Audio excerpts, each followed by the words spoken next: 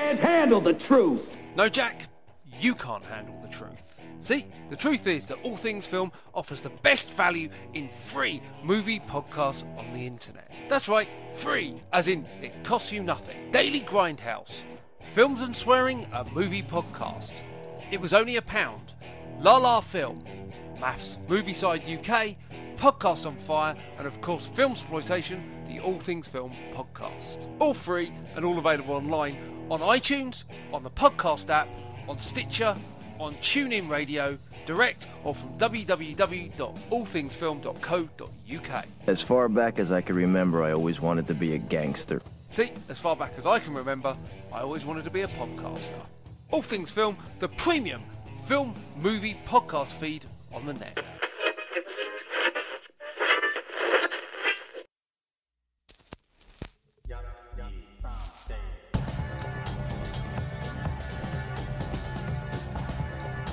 It's This Week in Sleaze with your hosts, the Great Lord Joshua Regal and Sleazy K.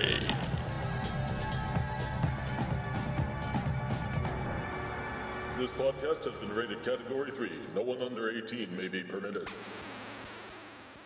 Let's talk some fucking and fisting! Yes!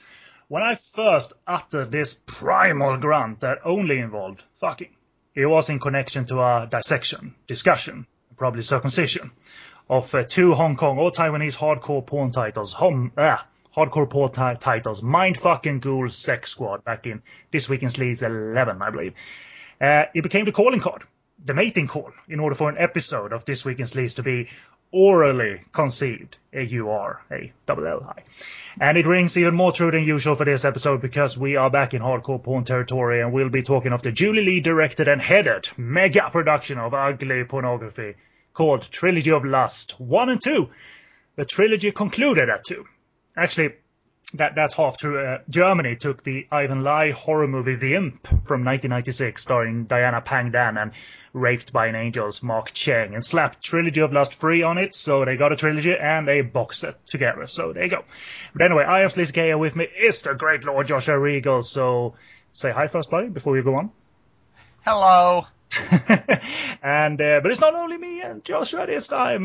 Not only our voices, our extra characters, not only Hua and Michael Wong and Sean Connery, but we got some very special guests as well. And those guests are the other parts of the podcast, the Trashy Trio, that Joshua is also on. And I'm talking of Jay and Wendy. So say hi, guys. Hey, friends. Hello. Hello, guys. And the third one in that trio, as I said, is of course Joshua, and he's got a dilemma on this show. Which show to side with more? Is he a guest or is he a host? Oh, God. Ponder that while I, go on and talking about some other trivia. Like, ponder in a way where you really come to the conclusion and come to a right conclusion. Guys are tearing me apart. So, I mean, you're Josh on that show, you're Joshua on this show. It could be argued like, yeah, you can do a pirate voice when you're Joshua. It's a different character. On here, I'm British, right? Or something. Austrian, Australian, or something like that, yeah. But we're not going to make it difficult for you. The Trashy Trio is here, and Joshua and Josh is the same, and I'm glad to have us all connected. You were kind enough to invite me onto your show, and I'm returning this favor, and hopefully not for the last time, certainly. So welcome again, and strap in for some ugly pornography. But anyway, let's go back to Mindfuck. I mean, in my viewing habits, I discovered something fairly recently. And it's a little correction. We normally don't do these because no one ever tells us anything if we are correct or not. But anyway, recently I saw a movie that I picked out of the pile called Luchai Ghost Story. And when I started watching it, hey, this looks awfully familiar. Hey, wait a minute. This is Mindfuck, isn't it? But it is actually the soft core edit of it. And then I went back to look at that crappy VHS copy of Mindfuck that we watched. And the correction here is, when I first saw that crappy VHS, it looked like that title was original because you had Chinese, whatever it reads in Chinese, and Mindfuck underneath it. But when I look back at it, that title is superimposed on that hardcore pornography version. I thought it was original, but what you also can see, because I sat down to watch these two side by side, like really study them. Did you really? I did. That's horrible. Well, to be honest, I studied mostly the sex scenes, obviously. Yes, well. Narrative stuff. But anyway, clearly what you can see in this one, as opposed to Trilogy of Lust, that all scenes but one clearly has really obviously looking and separately shot shots of hairy genitalia during the old in and out. And because in Trilogy of Lust you can clearly see and determine that they're doing it for real. Here it's really, really separately shot. I doubt it was shot during the same time this particular humping scene went on, you know. But there is one scene involving an old-timey big wooden dildo that was shot hardcore with the actress that is present throughout the movie. And the Category 3 version just does a jump cut to cut around this and never show, never reaches. So this production, Mindfuck or Luchai Ghost Story, they knew it was going to be one way in one territory or several territories and another way elsewhere. For instance, in Hong Kong, because being rated Category 3, you can't have hardcore pornography, as we've concluded many times. It's also amusing the Mindfuck translation, because it was translated in English, a new one. It adds this unneeded layer of complexity to an otherwise simple plot. Because when we reviewed it, we didn't understand it. Like, what's going on here? But the original movie, so to say, is way more easy to understand. And the new translation that I'm talking about, it also is a lot more profane, or modern day slang and profanity added to a period sex movie.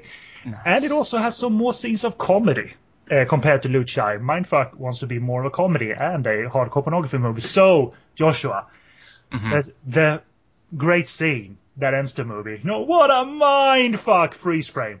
Best moment of the movie, yeah. It's not in Luchai Ghost Story. It's Son of a bitch. They had less comedy. You know, which is crazy. Like, we gotta be wacky and, so to say, sexy with all those ugly sex scenes. So here you go. But so that I was joyous when I found that out. You know, I could add that trivia to the memory bank. You know, I'll be able to tell a few people about it. And your children. Tell your children one day. Exactly. Because here in Sweden we're open like that.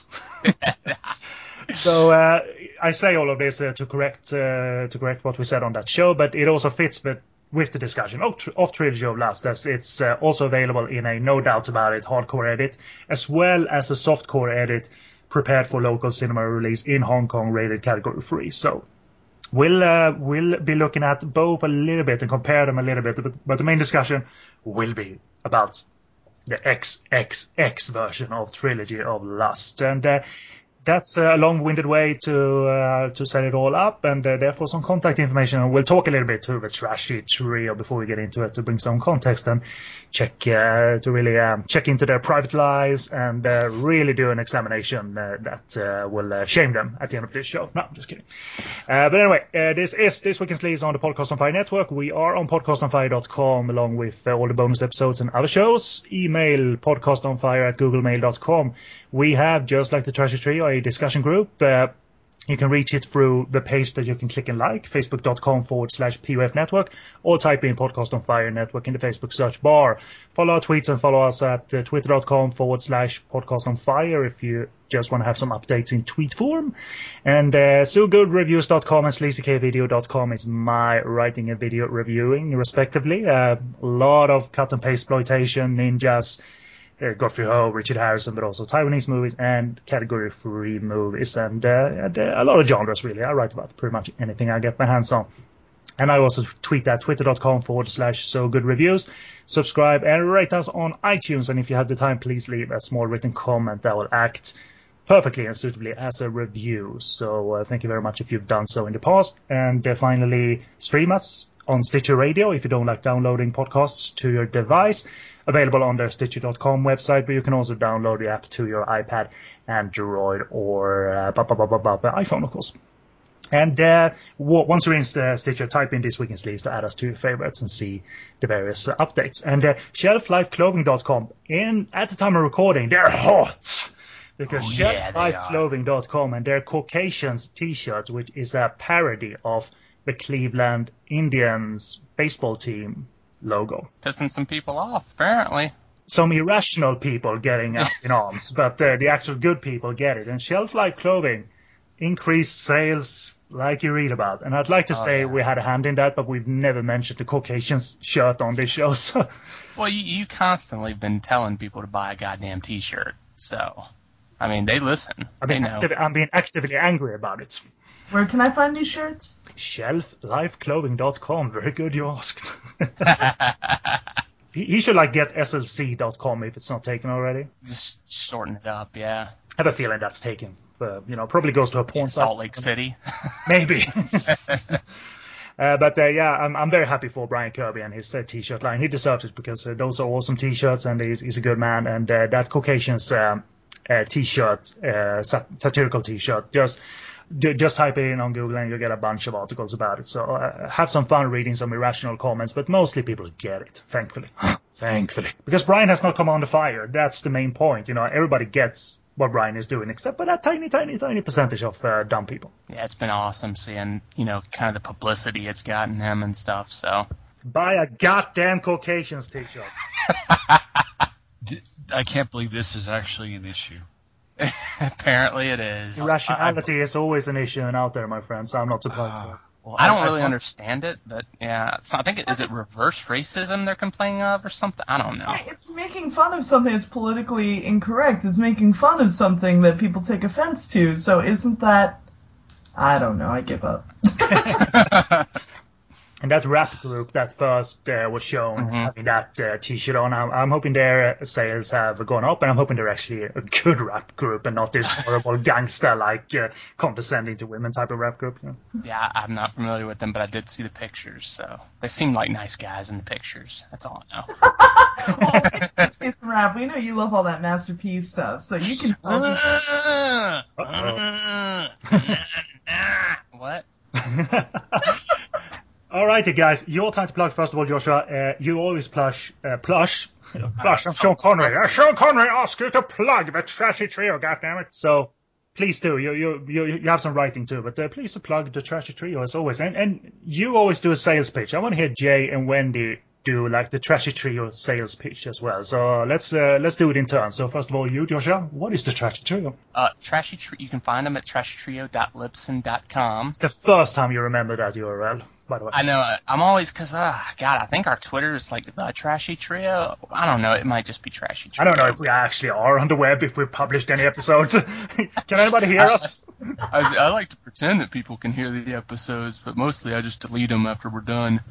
But, trashytrio.libsyn.com. We also have a Facebook group that you can find. We also have a Facebook page, but go to the group because there's awesome conversations being had in there about movies that are really not appropriate. Yeah, that's a good sales pitch indeed. So let's go to you, Jay. If someone asks you, what is the Trashy Trio, what would you say? How well do I know you? Excellent. I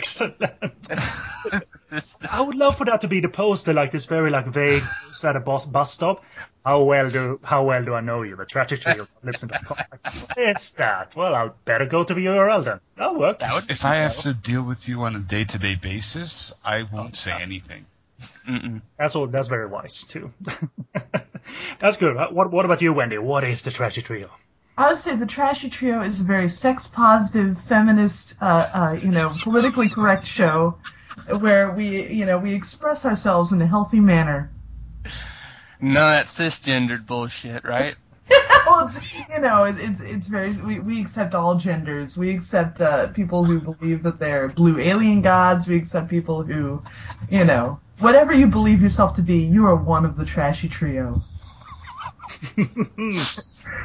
What we should have done there is someone should have had a buzzer ready and push it whenever you made a wrong statement. The Trashy Trio is politically correct. It's a podcast for everybody. It's very popular in grade schools. I hear they listen to us on the playground. Jesus. No, that's actually, we have to stay 500 feet away from... Oh, yeah. That makes more sense. But that is Trashy Trio Repair, like a podcast about dirty movies, essentially. Trashy, sleazy movies. So there you go. And you all know it by now. You've heard Josh pitch it a number of times and sold it very well on this show. So there you go. The Trashy Trio is a romantic journey from Italy to Japan and back again every single episode. We've done a few American movies.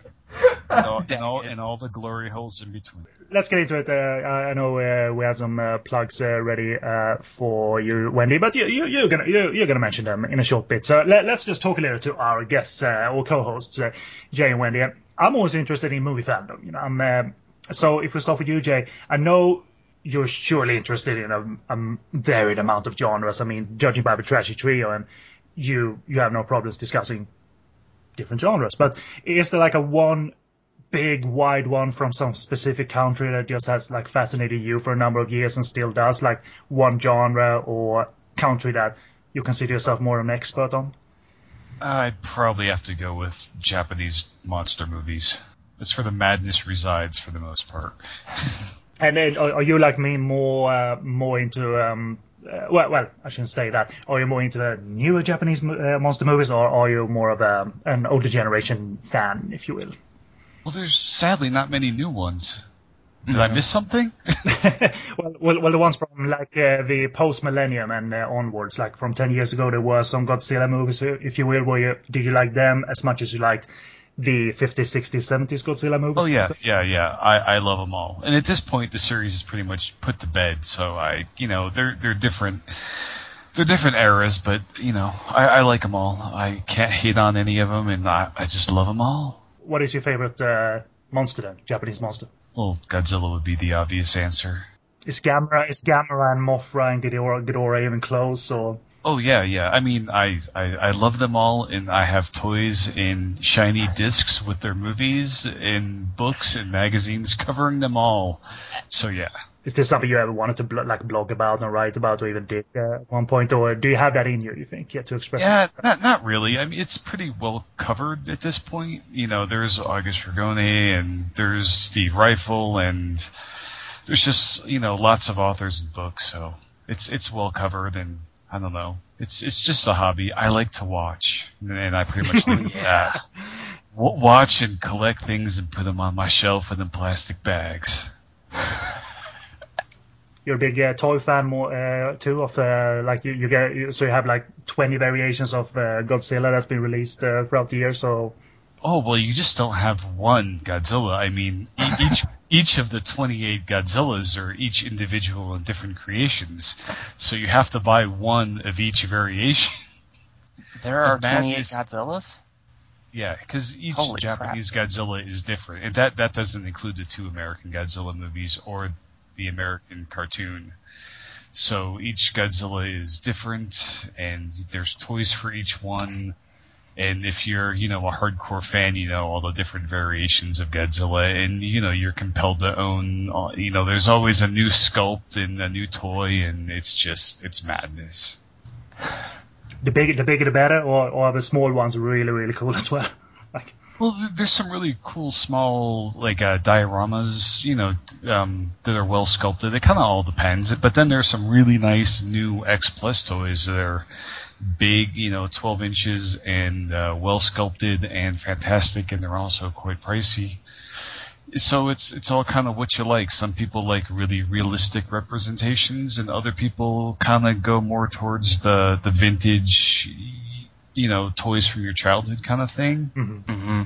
So it just kind of all depends what you like. There's something for everybody. I remember watching a Comic Book Man. One of the episodes had them selling this slightly older Godzilla toy from the 70s that had it had wheels and a detachable arm that you can essentially fire. The Shogun Warrior? I think it was, yeah. And I remember that is not in any movie as far as I know. So let's put the expert to test here.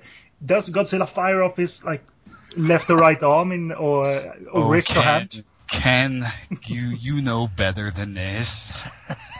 Maybe I do, maybe I don't. I'm Sleazy K after all. My mind is clouded by porn.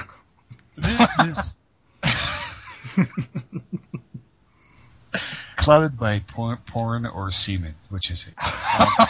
That's the big American toy that was popular. That was pretty much one of the only American toys that were available back in the 70s at the height of Godzilla popularity. Mm-hmm.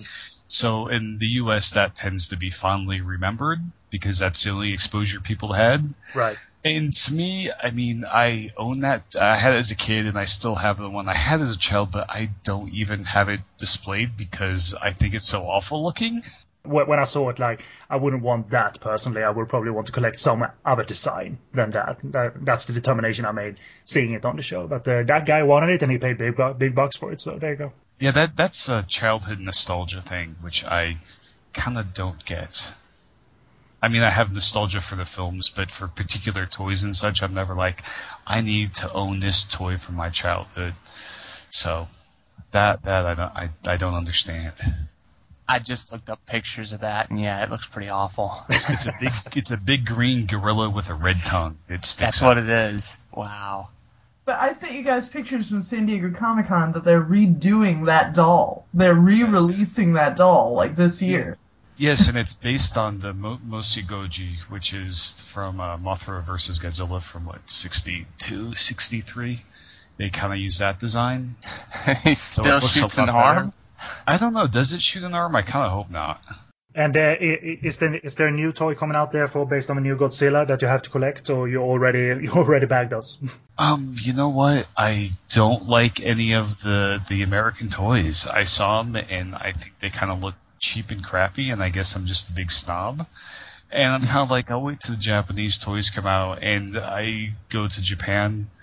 I've been enough, and I'm sure I'll go again.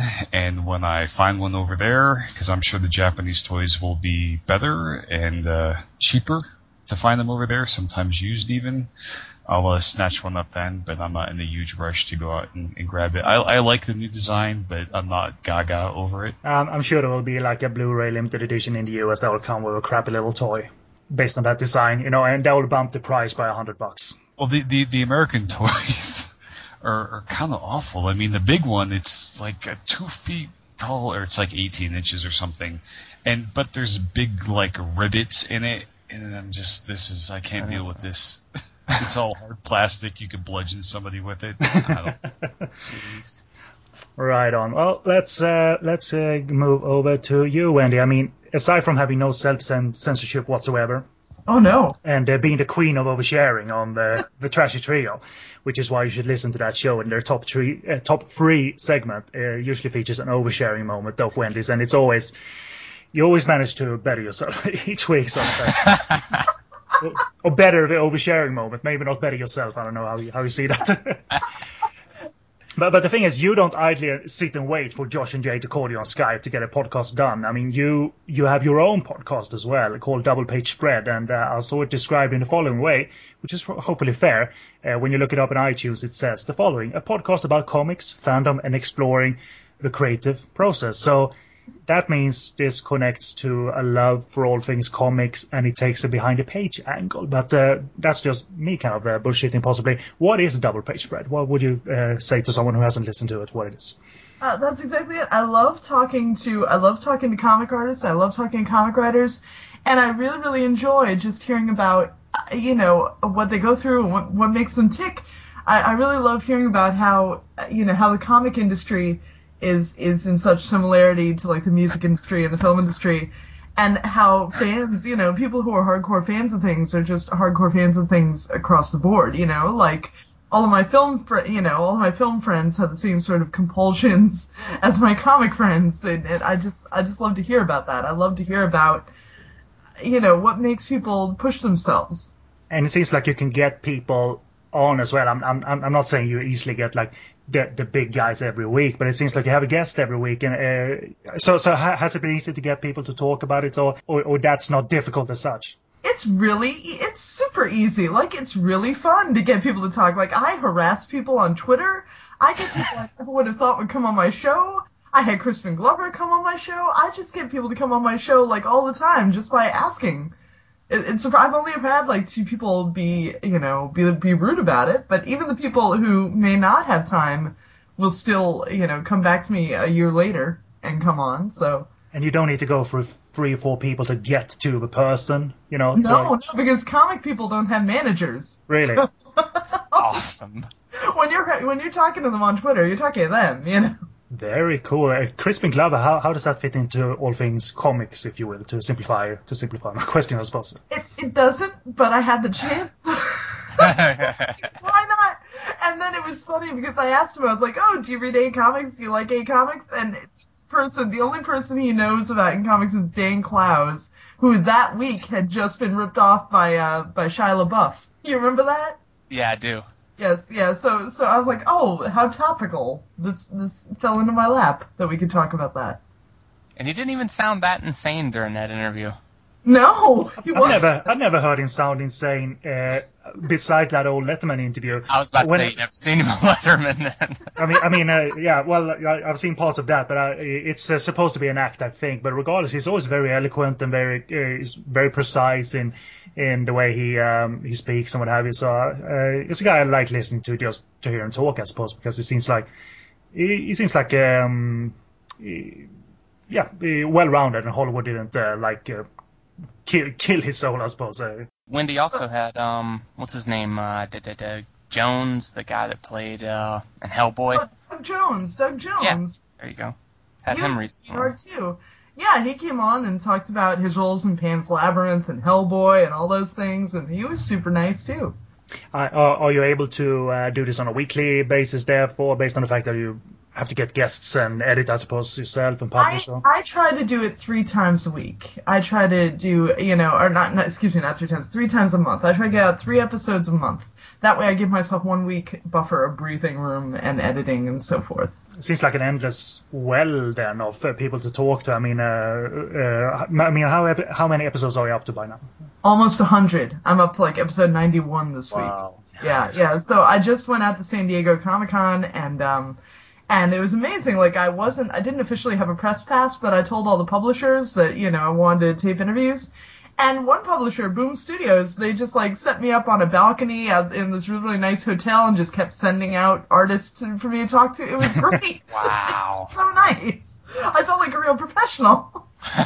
And I got to talk to Eric Powell, who is currently writing and drawing the Big Trouble in Little China comic. Us. Yes, and so he's doing an Escape from New York comic now, and so we were talking about that and talking about John Carpenter, and it was a lot of fun. Oh, man. Living the life. Can't wait for your top 3, Wendy. Yeah, I've got to save everything. So you never feel the urge to ask any questions that would be more fitting in the Trashy Trio. So when was the last time you had anal sex? No stuff like that to Crispin Glover, you never? No, I'm surprisingly reserved. I save all my rampant nastiness for the Trashy Trio. It'll be like a shock to listeners of the Trashy Trio. Is this the same Wendy? It's so funny. I was talking to somebody this weekend, and they know me from Double Page Friend. They know me from Twitter and stuff, and they're like, "I didn't know you were so into movies." What? I can't imagine that. They're not friends with me on Facebook. I just can't imagine anybody not knowing that I'm not hardcore. You were talking cannibal movies with that one guy who wrote that book. That's true, it's Steve Bissett. Steve Bissett wrote a book about cannibal films. That's true. So on that theme of movies, as per the question above to Jay, is there one genre of movies, one era, one country that just does it for you? That you just absorb and it's endless exploration kind of thing for you? I love crime films and I love spy films. So I like anything to do, I love Eurocrime stuff, I love 70s, I love Italian films, obviously, I love a lot of that. And I like anything James Bondy or knockoff James Bondy, I like anything, I like a lot of crime stuff, a lot of espionage. I like conspiracy movies from the 70s, I like a lot of that. And there's a slight, exploration to do in Hong Kong, therefore, because the likes of Shaw Brothers, they tapped into the whole spy popularity of the 60s. So you have a variety of movies from a big studio in Hong Kong making movies like Asia Paul is one, with a very young Jimmy Wang Yu, which is funny. They shot that movie, it's by a Japanese director. They shot that movie simultaneously with a Japanese leading man. So as soon as they were done with one, they just took Jimmy Wang Yu out of the scene and directed the scene again with the Japanese leading man. So Asia Paul has this alternate Japanese edit that plays out exactly the same, essentially. Like Interpol with Asia thrown in the title? Okay. It's about as fun as it sounds. It was okay, but not a wacky like colorful Shaw Brothers time or anything. And Jimmy Wang Yu looks about 14 in that movie. Very, very young. Right on. Well, we are done for this introduction, if you will, and after the slight musical break with the magnificent score from Trilogy of Lust, an excerpt from it. I don't know. Yeah, well, there was some kind of kooky music in there, some heavy metal and some. Oh man, there's some there's some rockin' music. Metal, Trilogy of Lust, Trilogy of Lust. So let's just sample the heavy metal music and listen to that for 30 seconds or so, and we'll be right back.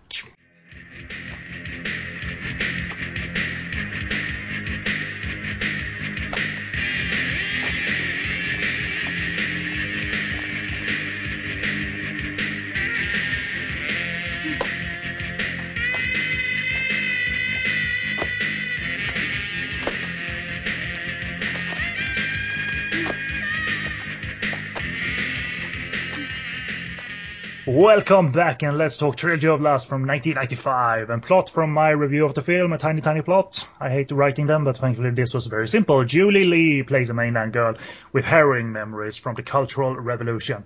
She has a sexual awakening after marriage to a failed doctor who's now a fisherman, and then tries to elope with a young fisherman who's called Un or On or something.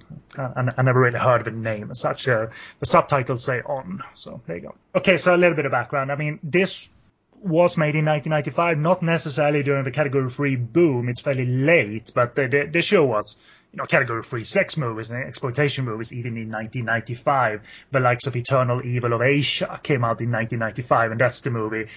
And the most popular still from that movie is actor Elvis Choi, who's in part 2 of Trilogy of Lust.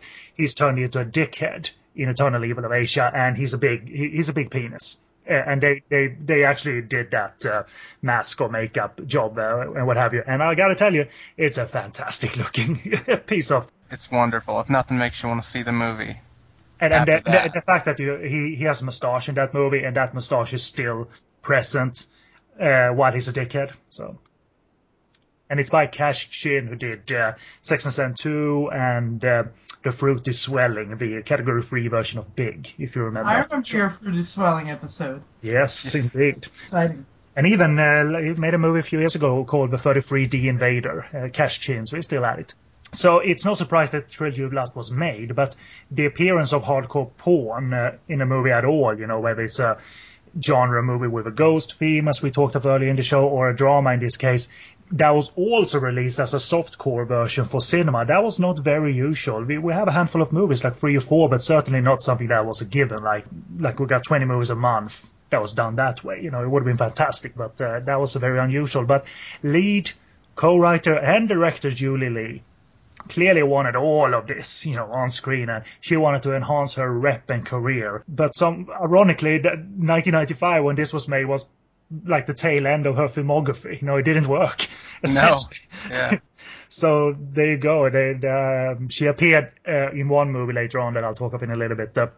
But also, if you look up this movie on Hong Kong Movie Database, as main director, they also list Men Behind the Suns, Mu Tun Fei.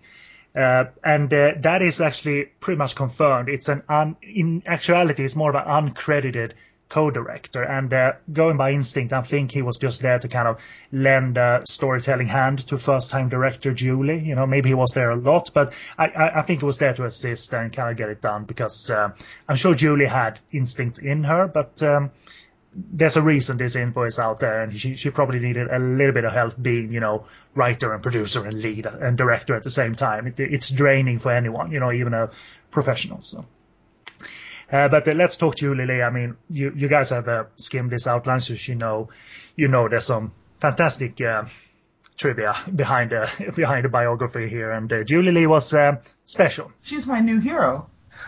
She's rare in this industry, and one person quoted, and I'll tell you what person said this. One person said that she's scary. she's the most scary woman I've ever met, essentially. But anyway, she started in 1992. She got visible roles in Category 3 movies like Dr. Lamb. I think she's one of the victims. A Chinese torture chamber story. She is the wife in the waifu sex duo that consists of Elvis Choi as well, and they have waifu sex in a Chinese torture chamber story. That was a viral video back in like the Shirazah Kazaa file exchange days. Free YouTube, that clip from the wonderful movie by Bosco Lam, produced by Wong Jing, a Chinese torture chamber story. That sequence is amazingly well put together, I'll tell you. Because it's not only funny and creative, like the various sex positions that they engage in, but they do it on wires, for heaven's sake. It's like Wong Fei Hong, Once Upon a Time in China. Wires and everything, but sex instead. Sex. It's great. It's a wonderful movie. We'll cover that and the sequel eventually on this show. She's also in The Untold Story. She's the woman who gets the chopsticks rammed up her vagina by Anthony Wong. She probably insisted on doing that for real, but it is faked. Yeah, do it. I dare you. We talked about this extensively in the Untold Story episode as well. It's a pretty nasty rape scene. There's nothing funny about it, but it's a quoted moment from The Untold Story.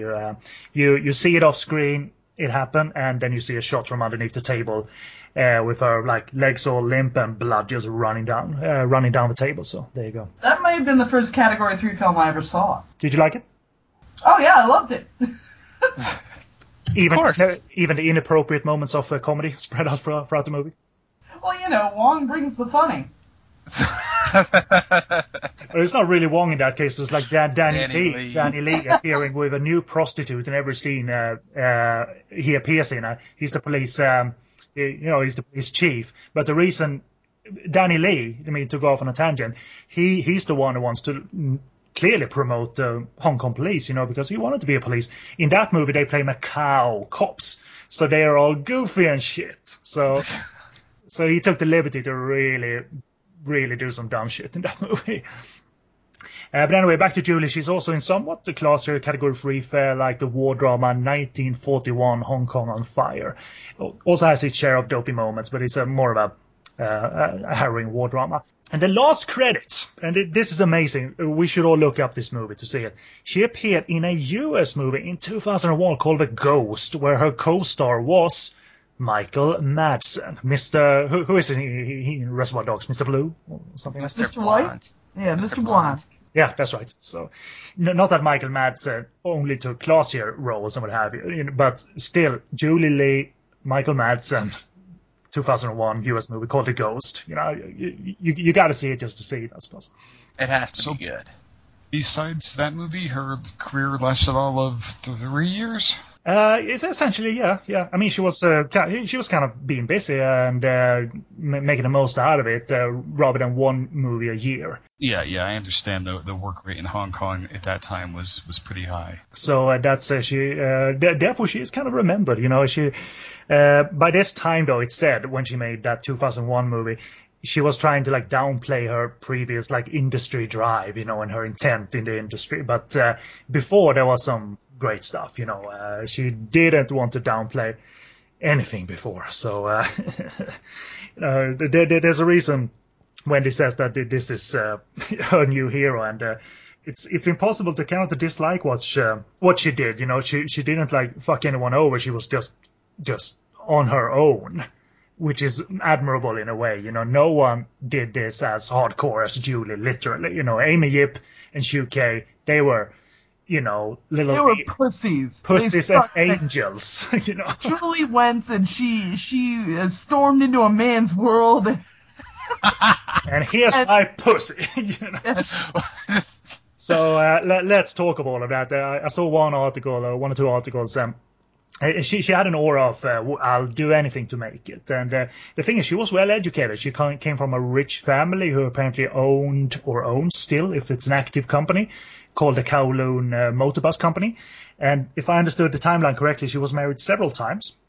Maybe still is, including to a gentleman that after they broke it off and she returned to Hong Kong, he followed her to repair the relationship, but he ended up killing himself. Oh my gosh. Yeah. And she was quoted as Julie after reportedly the marriage being one of mental and physical abuse directed towards her. And she said, quote, I didn't actually think he would kill himself. It's odd, but when he first came to Hong Kong, I felt sorry for him, but after his death, I felt nothing. Whoa. Cold-hearted, that's how you gotta be. At that point, a lot of abuse apparently had to have been directed towards her. If it's true or not, you never know. But the even more tragic thing or goofy thing or freaky thing that happened afterwards, if you will, when the police arrived on the scene, they discovered that her husband, that was apparently called Frank, they found his body and he was only in a pair of women's panties. Wow. For whatever reason. So, yeah, okay. So he wasn't playing with a full deck, more than likely. Based on that alone, something was up. Definitely. He sounds like one of these characters from a Cat 3 movie. But not as funny. But probably not as funny now. Look at me, I'm wearing panties. You know, it was not funny like that, you know. I want to have sex with her so bad I'll wear panties. Oh, Ken, I've got a question for you. So, in Category 3 films in Hong Kong, because I know in most the Hong Kong movies I've seen, I've seen more action stuff than I have Category 3 sex films. It seems like a lot of times that they would import foreign actresses to actually be the ones that get naked. You're right, and they did that partially back in the 90s. You had a mix of Hong Kong, Taiwan, and Japanese. So by going absolutely off the rails like Julie Lee does, wouldn't that kind of, as far as the culture of Hong Kong movie and just kind of the general public, affect your upward mobility as opposed to making you a sensation? It doesn't seem like something that would be appreciated within at that time. You're absolutely very right. I think the reason why people like Veronica Yip and Shu Kei went on to like dramatic roles and even awarded roles is that, I don't know, being a Category 3 actress in softcore stuff that is, you know, not as intense as what we see Julie do, the chances of you getting mainstream success is a little bit better. You know, you're not, you know, committing career suicide. But Julie's, I've never heard of anyone being so insistent on being so hardcore, literally, you know, shooting a hardcore movie and being so out there and open with her sexuality. I think it was like, in actuality, she probably didn't see it this way, but in actuality, I think it was just bound to fail with the public, you know, and with producers as well. This, like, I'll do anything stance, which sounds like it should be a given to get in movies and what have you. And for a while she did. And I think it's a few years into her career that she really decided she wanted to grab hold of her career this intensely. And that's what kind of killed it off, which it's admirable that she dared, but it was not bound to succeed anytime soon. And there's also an age thing there. I think some producers thought she was a bit too old to be doing these movies, which I think is rather unfair, because I don't think she's too old, and certainly she's got the looks and the body to appear in these movies, for heaven's sake. So. Yeah, just it seemed like total career suicide was what she was doing. Yeah. Career suicide like a fox. She was a genius. Don't you disrespect Julie. So she wasn't considered ugly because she was a part-time model in the US before coming to Hong Kong. So forwarding to the 1995 production that we're talking about, she was quoted as saying that her desire was to get this beautified sex in movies, both good and violent. And that she did. I mean, is this beautiful sex that we're getting in these movies? No. It's not really even erotic. You know, the second movie does a better job at that, but it's certainly she wants to have sex in movies and then some. That's good and violent. But when news got out that she was making a hardcore porn movie, as we said, the ripples weren't necessarily positive, and the film ultimately did not blow up at all. I mean, publicity-wise, she was hot for a while, though, because she did a Penthouse photo shoot in 1995 in May, and She was also, as a character, obviously very much a free spirit.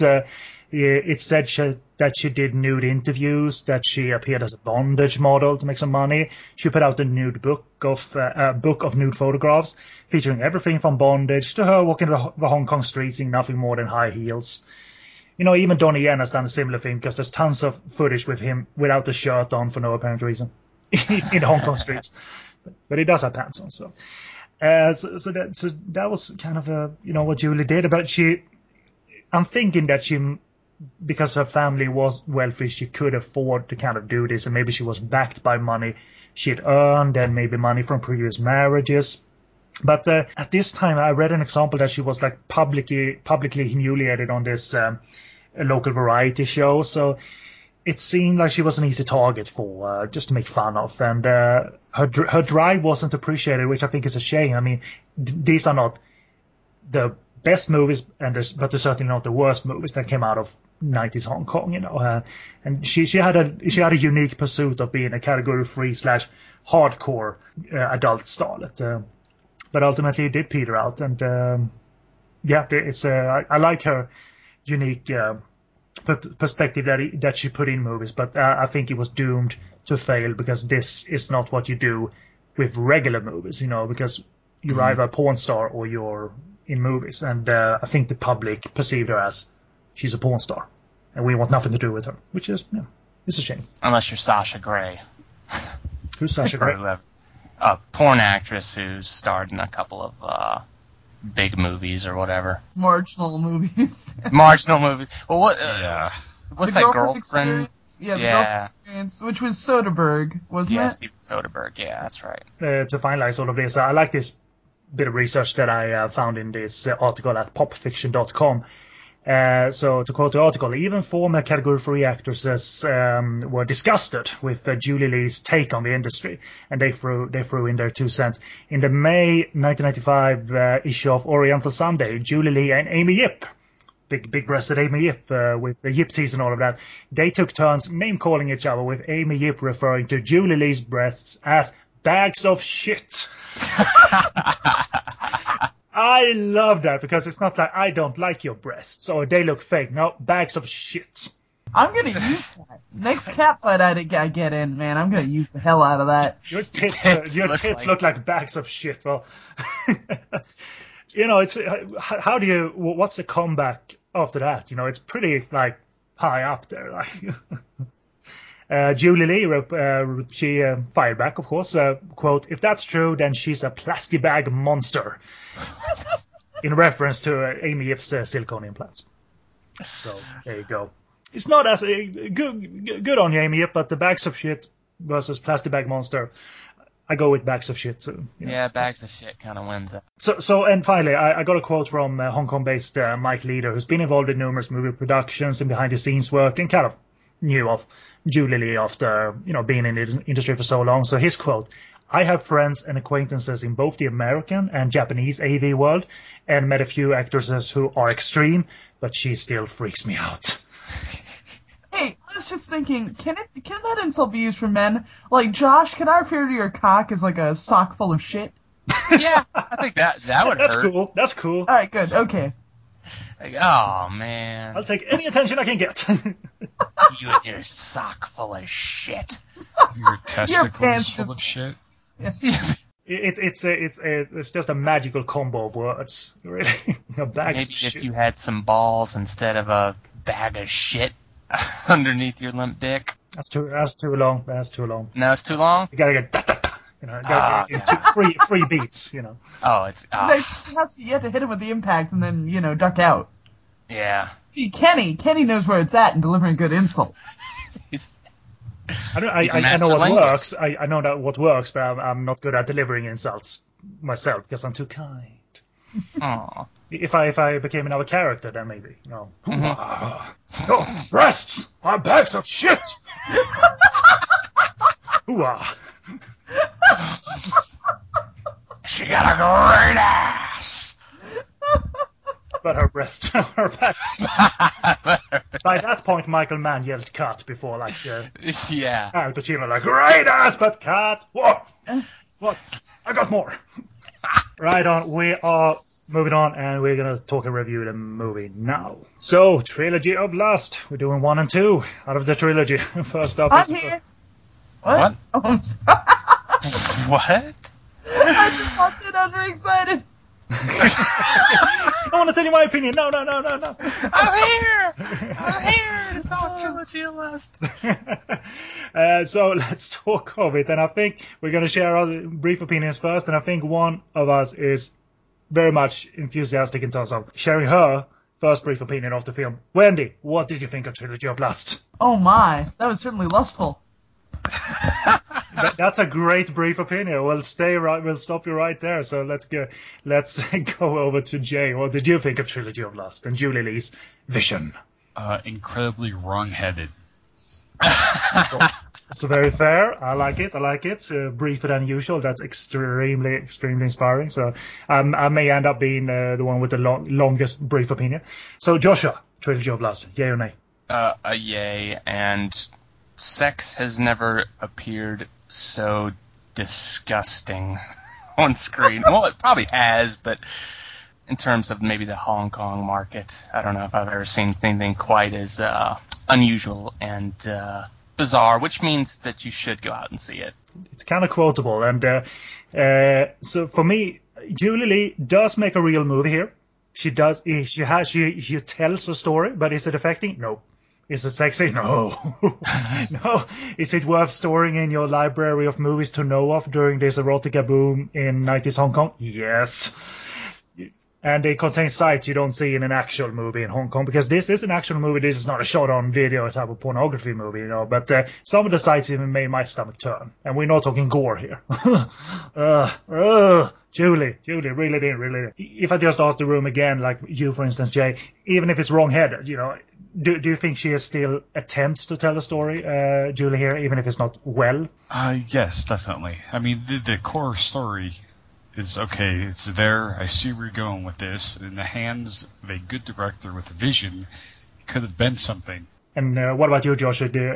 Is it? To you, is it just a story excuse to like feature a lot of sex scenes, or do you think she were onto a little bit of something when she told this drama? She had high intentions for this, you know, like while watching it, you know, with the hand over looming, I guess, and over everybody's head at the time. There's all this stuff about the mainland and things like that, and it's like, I know she's going for something with this movie, and I know there are, you know, big things in her head, but her limits as a talented director and whoever was responsible for the editing of the film kind of loses sight of that.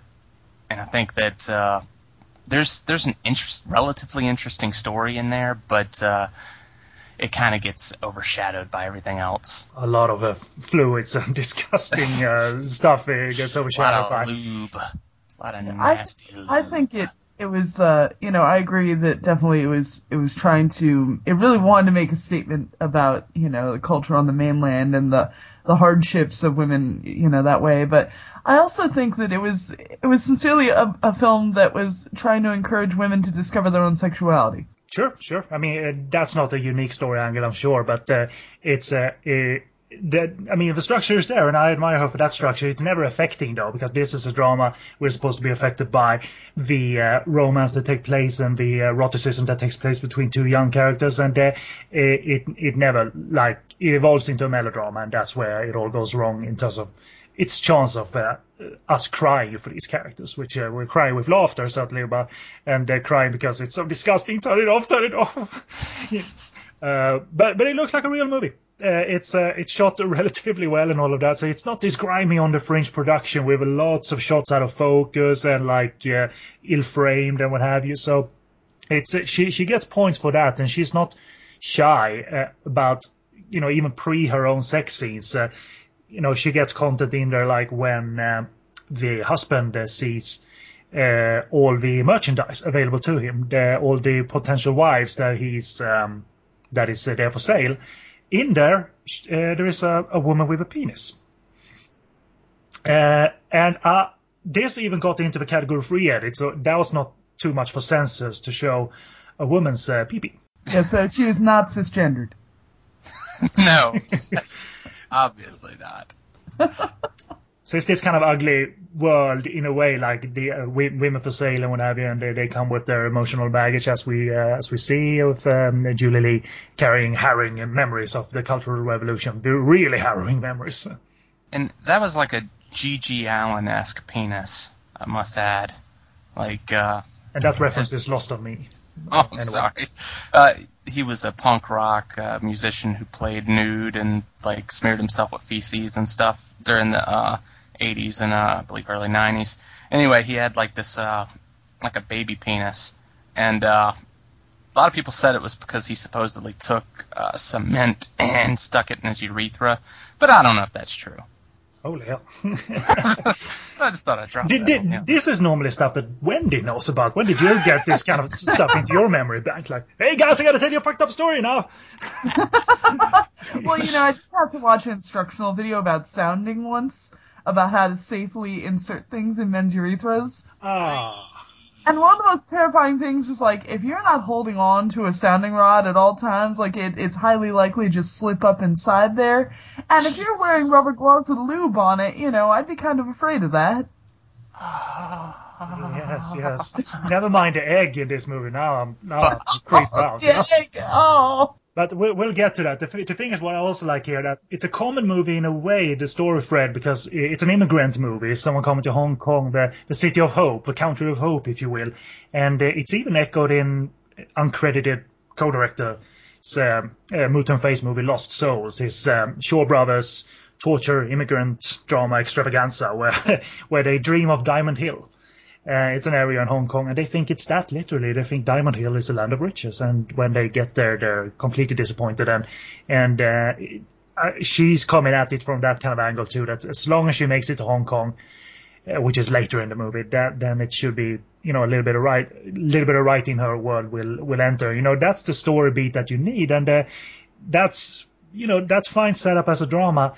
And sex can coexist with this, but it kind of overshadows it, and therefore we get to the doctor, our disgruntled doctor, who's cheated on his exams, so he got thrown out of school, presumably, became a fisherman, a very bad fisherman, but he still has basic doctor's training. And he performs a basic, examination of Julie Lee. And I don't know, I guess talking about this is fun, but what do you think of overall in this movie, guys? Is it sexy at any point, either in this scene, the examination scene, all the way till the end? So if we go around the room again, is it at any point sexy what Julie Lee does and what's done to her in this movie? So what do you think? Can we discuss it? Julie Lee is one of the worst kissers ever. She's always just sticking her tongue out and just like licking at people. It's not kiss. Oh my gosh! Especially it's way more in the second one. But Julie Lee is a horrible kisser. It's kind of the character too, but yeah, that's not a skill she kind of becomes better at, a skill set. But I don't know, what did you think of the examination scene, Wendy? Is it like gleeful, the pornography in this movie? Is it too much, or have you seen worse, as a matter of fact? Oh man, it's weird because it's gleeful in its disgustingness, like I wasn't sure what was supposed to be erotic and what wasn't. Like the scene with him taking the probe and sticking it in her vagina, and like her kind of moaning and liking it or what have you. That was a very medical procedure, like to check her wetness, I suppose. I guess, and then he takes it and puts it on a slide and like just leaves it on the counter. Bizarre. It kind of becomes disgusting from the get-go in a way. I mean, I have no problems with this really, but it's really, Julie, really, are we going? Yeah, we're going this far, aren't we? And either that's faked arousal, faked wetness, or it's not. I don't know. Yeah. Maybe she's too into that, so I don't know. But... Which leads into our conversation about whether or not squirting is real, but I haven't read too much about it, so I can't say either or, so I don't know. But have you ever witnessed it? Have you ever done this for someone, Kenny? That's the question. I can answer if you like, if you're really curious, but I don't think anyone else is. So. Oh yeah, I am. All the time, of course. Oh my gosh. All the time, every time. He's got a waterbed filled with women's squirt. Jesus. You make that assumption about me. But what do you think, Jay? Is it ever like the verging on erotic, or has Julie got the wrong idea about sex and erotica in your head? That may be her thing, but it doesn't do anything for me. I did not. There wasn't much erotic in this, aside from some nudity. When you're like, all right, that looks good, but aside from that, I can't say any of the, from the kissing to the fisting that we'll get to later, to the swab insertion, to the egg play. Nothing was hot. And really ill choices of music as well, because at one point you get, when she starts discovering the stash of porn mags that her husband has, you get heavy metal in that scene, but in other scenes it sounds like almost like Vangelis style synthesizer score. I can put up with music being wrong, but just the actual visual sights, you can't even get that right. The music I'm not even worried about. It's almost, I don't know if it's her going, oh, well, if they just see my vagina, that's sexy, right? Like, let's just show a close-up of my vagina. That's going to get everybody turned on. I don't know if it's that, or if it's like, I'm going to do this in a way that, I'm going to mix in sand. I'm going to use this egg yolk, and it's going to be really nasty and stuff like that, and I'm going to make an anti-porn movie. I don't know from which direction it's really coming, because at the end of the day, it's almost like they make so many choices that just remove you from any kind of erotic moment that you have to say, well, it's got to be intentional. There can't be any way that she's trying to like just seduce the audience, because it's so far from that, It's almost like those two characters, On and Ati, they're clearly enjoying it, yeah, but that feeling is not something that reaches us at all, because we're just looking at two characters, experimenting for sure, and they're enjoying it seemingly, but it's kind of boring after a while. Like, okay, here we go again. Sex. All it is sex with you, Julie. And and because the drama is so basic and it kind of just goes overboard and it's melodramatic and it's not emotional either, it does get boring but quotable for a podcast anyway. The content is quotable, because I've not seen many actual movies that were also hardcore pornography, but I don't think I've seen a rape scene with shots of full penetration. And this is what we get here, which is kind of unusually dark for any movie where we see that we know is happening anyway, even when it's when it's in a regular softcore movie. Now it happens for real, and it's in our face, and we see close-ups of the gentleman's hairy and spotty ass. And if you're gonna do it, then do it for real. Of course, make it ugly if it's supposed to be ugly. But this rape scene, if you will, it's other scenes that are supposed to be sweet and erotic. They're kind of on the same level. It's all the same ugliness, and that's not a good verdict for eroticism. The grade of eroticism. This sequence with like the this blood smeared all over Julie's crotch and fish, dead fish. Yeah. Fish guts or fish blood or what have you. Yeah. It's hard to imagine just making anything less sexy. I don't and know. Then he's kind enough to be a good husband and bring home a hooker for his watch to watch and learn from. Right. He gives her a notebook. Instructional tool. Pen and paper.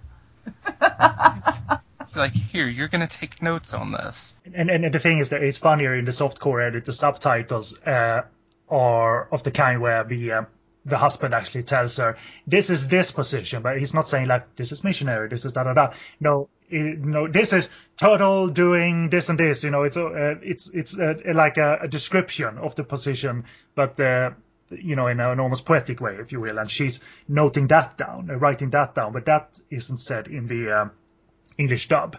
It's just orangutan reaching for the sky. Exactly. They sound like kung fu stances. Exactly. So there you go. But it's I don't know. When all was said and done, is it an easy movie to get through and watch, or is it because it's so ugly and it's eroticism, if you will? Is it kind of boring too? What do you think, Jay, about that?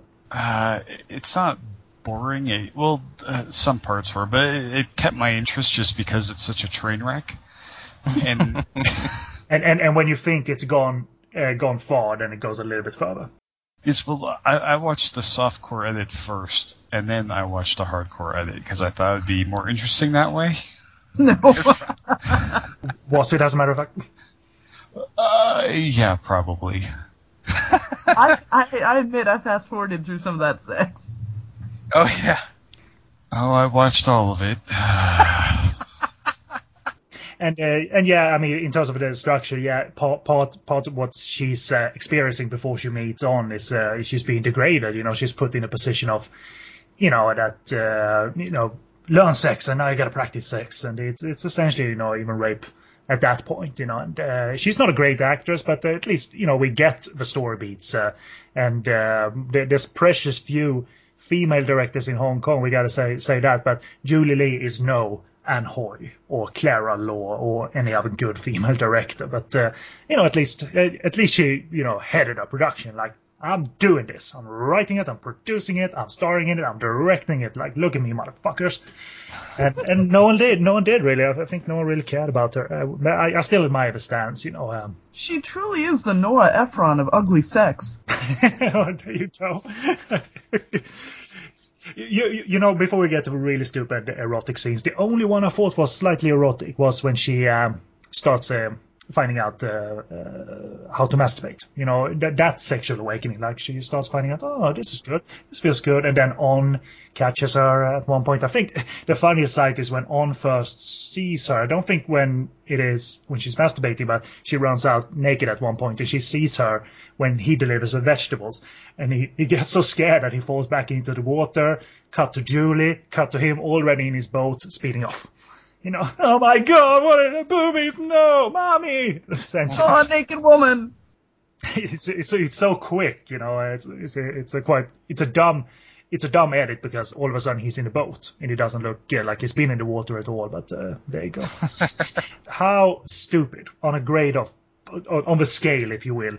If we, for instance, ask you, Wendy, how stupid is it to focus on having an erotic scene and planting eels in the same erotic scene? How stupid is that? Just do the eel hand job? Yes. I mean, by now, the character, okay, I'm discovering things. Oh, I think it looks like one of those penises. Fine, but it's really, really stupid. Come on. That's got to be one of those anti-porn moments, man. Because there's not even, you know, in Asia, where, like, you know, seafood's such a big thing, there's no way anybody watches that unless they've got a specific fetish and goes, like, that's hot. Well, wasn't there something similar? I forget, what was... Oh, no, in the Tin Drum. You remember that movie where, like, the woman ate eels until she got so sick? I don't. What is this? Oh, it was a German film, The Tin Drum, and yeah, there's a woman, I forget whether she was aroused eating eels or whatever, but she ate so many eels that she died. There's a lot of weird Japanese stuff you could watch with eels. Yeah. So, I don't know. Maybe every other culture has some sort of eel thing that we don't get. I don't know. Jay, you've been to Japan. Did you throw off eels in Japan, Jay? Is it just a common thing over there, or is it more a very, very specific niche? A common thing is if I took a poll. Like you're walking down a street in Japan, you know, is it common to maybe see a man or a woman on the side of the road having sex with an octopus? No, I think that might be Korea, just because I've seen Old Boy. Oh, okay. Well, maybe I can usually find an AV shop on the street. Like, my radar is tuned to that, so I can duck in and find some porn. And depending on what type of shop it is, you can usually find something odd like that. See, but it's not just out on the street corner, you know. No. I mean, it's a horror movie. Now, when they start having sex on the eels, it's a horror movie to me because yes. No way that you can.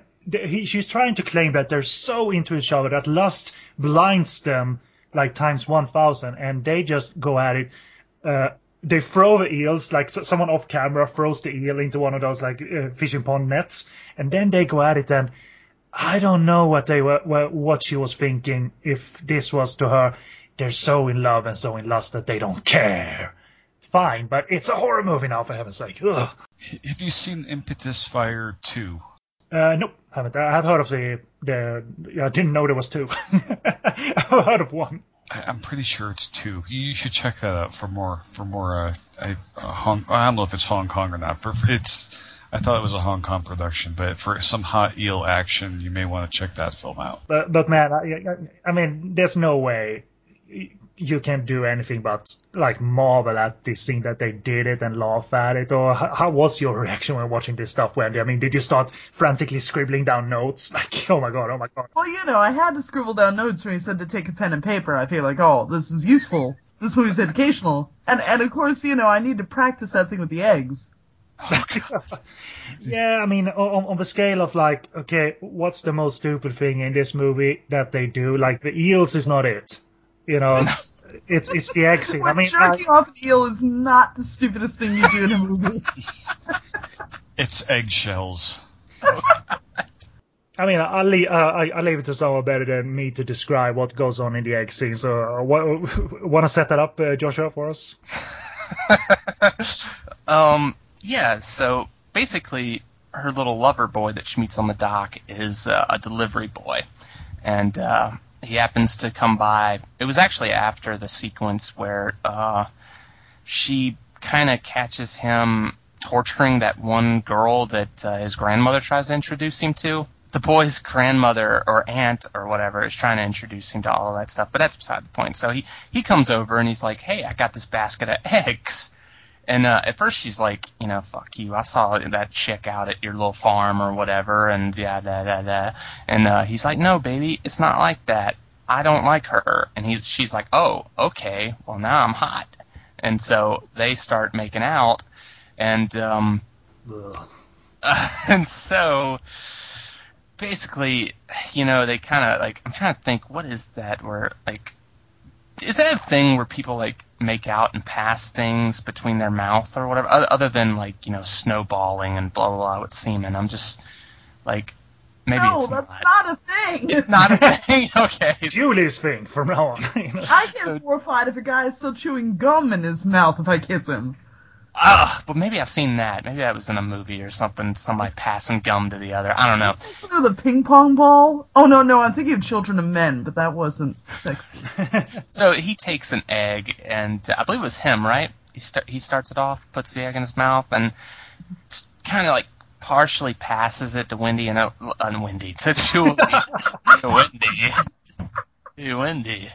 So they start kind of like doing this thing where like they're sucking it between an egg together. Yeah, it's like a double-sided dildo. Which would be fine if it was if it did not break. But obviously the egg breaks and there's yolk pouring everywhere, and like there's this point where like I can't remember I think it's her, like she like spits out some yolk after it's all fallen down, like spits out a goop of yolk over on his chin, and that doesn't turn them off. Rather, that is extra fuel.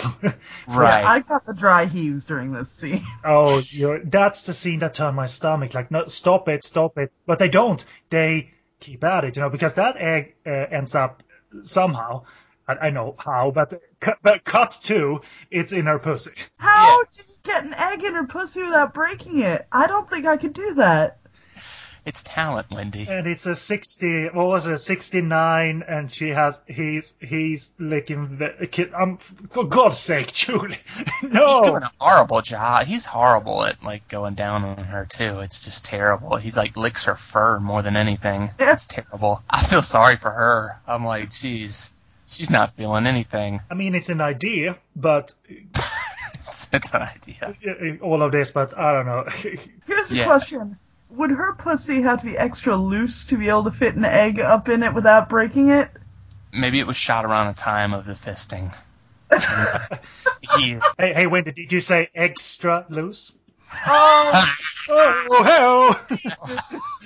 But man, I mean, are you sensitive, by the way, to this stuff, Jay, or do you have an iron stomach for even this extra nauseous stuff? I mean, I didn't get physically nothing. I was just like, okay, this is just not attractive. It didn't repulse me or make me a physical reaction, but it was just, what are you doing? It's like, dial it back, Julie, for okay, you're not going to dial it back. Well, fine. It's like the scene, what was it, in Hot Shots? Ridiculous kissing love scene in that where they just keep pouring stuff on. And it's just, this is not sex. That was parody, people. This is like Julie thinking that this is dramatically sound and erotically sound, which it's not. It's not. I nearly started fast forwarding. It's like, no, stop it, Julie, please. And they go into extreme close up with the egg, kind of like you can see like Julie sitting there like. Oh, yeah. Doing her little, like, almost Kegel, like, exercise while the egg is, like, partially out of her vagina. And, like, you know, the only thing I can think of that's kind of similar is, like, the talking asshole from Pink Flamingos. Yeah. So you remember that? Just, like, the horror of that. This is very similar. Yeah. John Waters would have loved this scene, I'm sure. So, like, I want to befriend her. He has her own speed dial. But yeah, I mean, what else is there to talk about? Again, my final notes on all of this, even when it turns, you know, literally there becomes there's murder involved in this movie, and they elope and they're on the run, and they're clouded by, you know, romance and sex, and even bloodshed doesn't seem to stop their positive mood together, because even after killing a person during the end of the film, she gets a piggyback ride on, and she's happy about that. Like, hey, piggyback ride. Like they're so like clouded by their romance and sex, which as a template on paper, fine, but again, it's not well executed where we feel that's disturbing or even emotional. That's the stuff that to me, you know, dramatically doesn't work. Like the whole sequence, like there's that bit where the aunt or whatever has come to visit, and she's visiting Julie's husband or whatever. Well, she ends up catching the two of them having sex. Pardon me, I just want to say the funniest moment is when she does catch them drops Julie Lee on the floor. Yes, he does. There's that whole sequence, and then like it immediately goes in this thing where they accidentally end up killing this you know, woman. They end up killing her, and like there's like in 10 seconds flat, they take the body, cover it in plastic tarp, and then put it and throw it in a boat or behind the boat and drive off with it or whatever. And that's like that's the only time we have to worry about that. You know what I'm saying? Like, they can just dispose of bodies left and right. Like, they have no problems. Right. Murder has no effect on these people whatsoever. It's just like, oh, well, we just had to kill them. And you'd think that somebody who's supposed to be in Julie Lee's position, somebody who's come from her entire family being murdered and stuff like that, you know, you'd think psychologically this might have some kind of an effect on her. And then later in the movie we find her husband. Well, actually, see, I can't remember if they said it during the XXX cut, which was mostly dubbed, but in the softcore edit, the husband or whatever references his ex-wife as having been murdered and him basically having killed her. And in the dub, definitely, and I think for some reason I didn't watch the same scene carefully in the softcore edit, because I know what you mean, because I'm not sure he told a lie or just said casually some truth about the death of his wife. Like basically in the softcore edit, she's like, "What happened to your ex-wife?" He's like, she died." And she's like, "How'd she die?" She got chopped to death. Okay, well, yeah, how'd that happen or something like that? And then he's like, well, something, and then I cooked her up with, she got cooked into a stew, basically. So this guy basically, and then she's like, are you lying? And he goes, what do you think? I always tell lies? You know, and that doesn't have any effect on her, which is weird. And then later on in the movie, he ends up at a poker game or whatever. Someone says, hey, your wife's cheating on you, and he goes into a mad rage, ends up killing a guy in front of people, basically. You know, like, everybody knows him and this other guy go fighting into the other room, and the other guy gets chopped to death. Well, so everybody should realize, okay, he's a murderer. And this guy goes home, Julie Lee and the boyfriend end up killing him, and they go on the run because they're all of a sudden the murderers and stuff like that. And it's like, you know, you probably could have stuck around and discussed this with the police. This guy just finished committing a murder in town. You know what I'm saying? You could have claimed self-defense. You know, people aren't going to believe this guy came home, oh, man, dude, yeah, I just committed murder. What into it? Oh, what, you're going to murder me? Ah. It's rationality is not what we find in the writing and the choice based on the writing, obviously. But I'm sure we can get back to whatever notes you have, guys, in other parts of the movie. But let's talk the finale. The finale, the crescendo to this melodrama. It's built to this, y'all. We're obviously spoiling it because how can you not talk of this final scene, for heaven's sake? Every review for this movie spoils it. Yes, because it's maybe the most quotable scene, at least in the XXX version. So they're obviously on the run, and they finally they decided after killing off a shopkeeper that she steals wedding garments that she attempts to buy, but her cash is not. They are hardly the couple from Badlands. They're hardly Spacek and Martin Sheen. Badlands, it is not, for heaven's sake, no. I mean, there's no fisting in Badlands, and how we get to the fisting is they've stolen these Chinese wedding garments, costumes, and they get married on top of the hill, top of the mountain, overlooking Hong Kong. She's finally reached Hong Kong, and it's so emotional. Let's get married, and what happens after that is. It's not romantic, really. No. Everyone likes a good wedding fisting. I'm not familiar with Chinese wedding customs as such, but I'm sure it doesn't involve the following: taking a lock of the woman's hair, tying that around the husband's dick, and rubbing that said dick and balls with sand, and then fucking him. I don't think that's part of Chinese wedding customs. That's part of masochists. Yeah. Customs, I suppose. I mean, Julie, eggs, eels, tying dicks and sand. I mean, it's your thing, but it's not cinema for the rest of us, really. I wondered if the sand thing, and really the fisting that it leads to and everything, I wondered if it was in some kind of way for her character, I guess. I don't know, paying for her sins, maybe, or something like that. Stop it. It's just dumb. Well, no. There's a reason. You don't just throw sand into a scene and go, yeah, this seems like a really sexy idea. You don't do it, period. She was so happy to be in Hong Kong. She had to pick up the soil from, the land of freedom. I'll buy that. I'm sorry. Maybe. That could be it, but I don't know. And it's clear too, I mean, if we can discuss such aspects, it's clear too that Julie does all of, or at least most of these hardcore scenes, because we don't have these obvious, like, cutaways shot in clearly some other place. We see her perform all of this. Maybe, and this is only maybe, you brought this up, Josh, maybe the actual fisting might be someone else, but... I'm kind of leaning towards it, only because...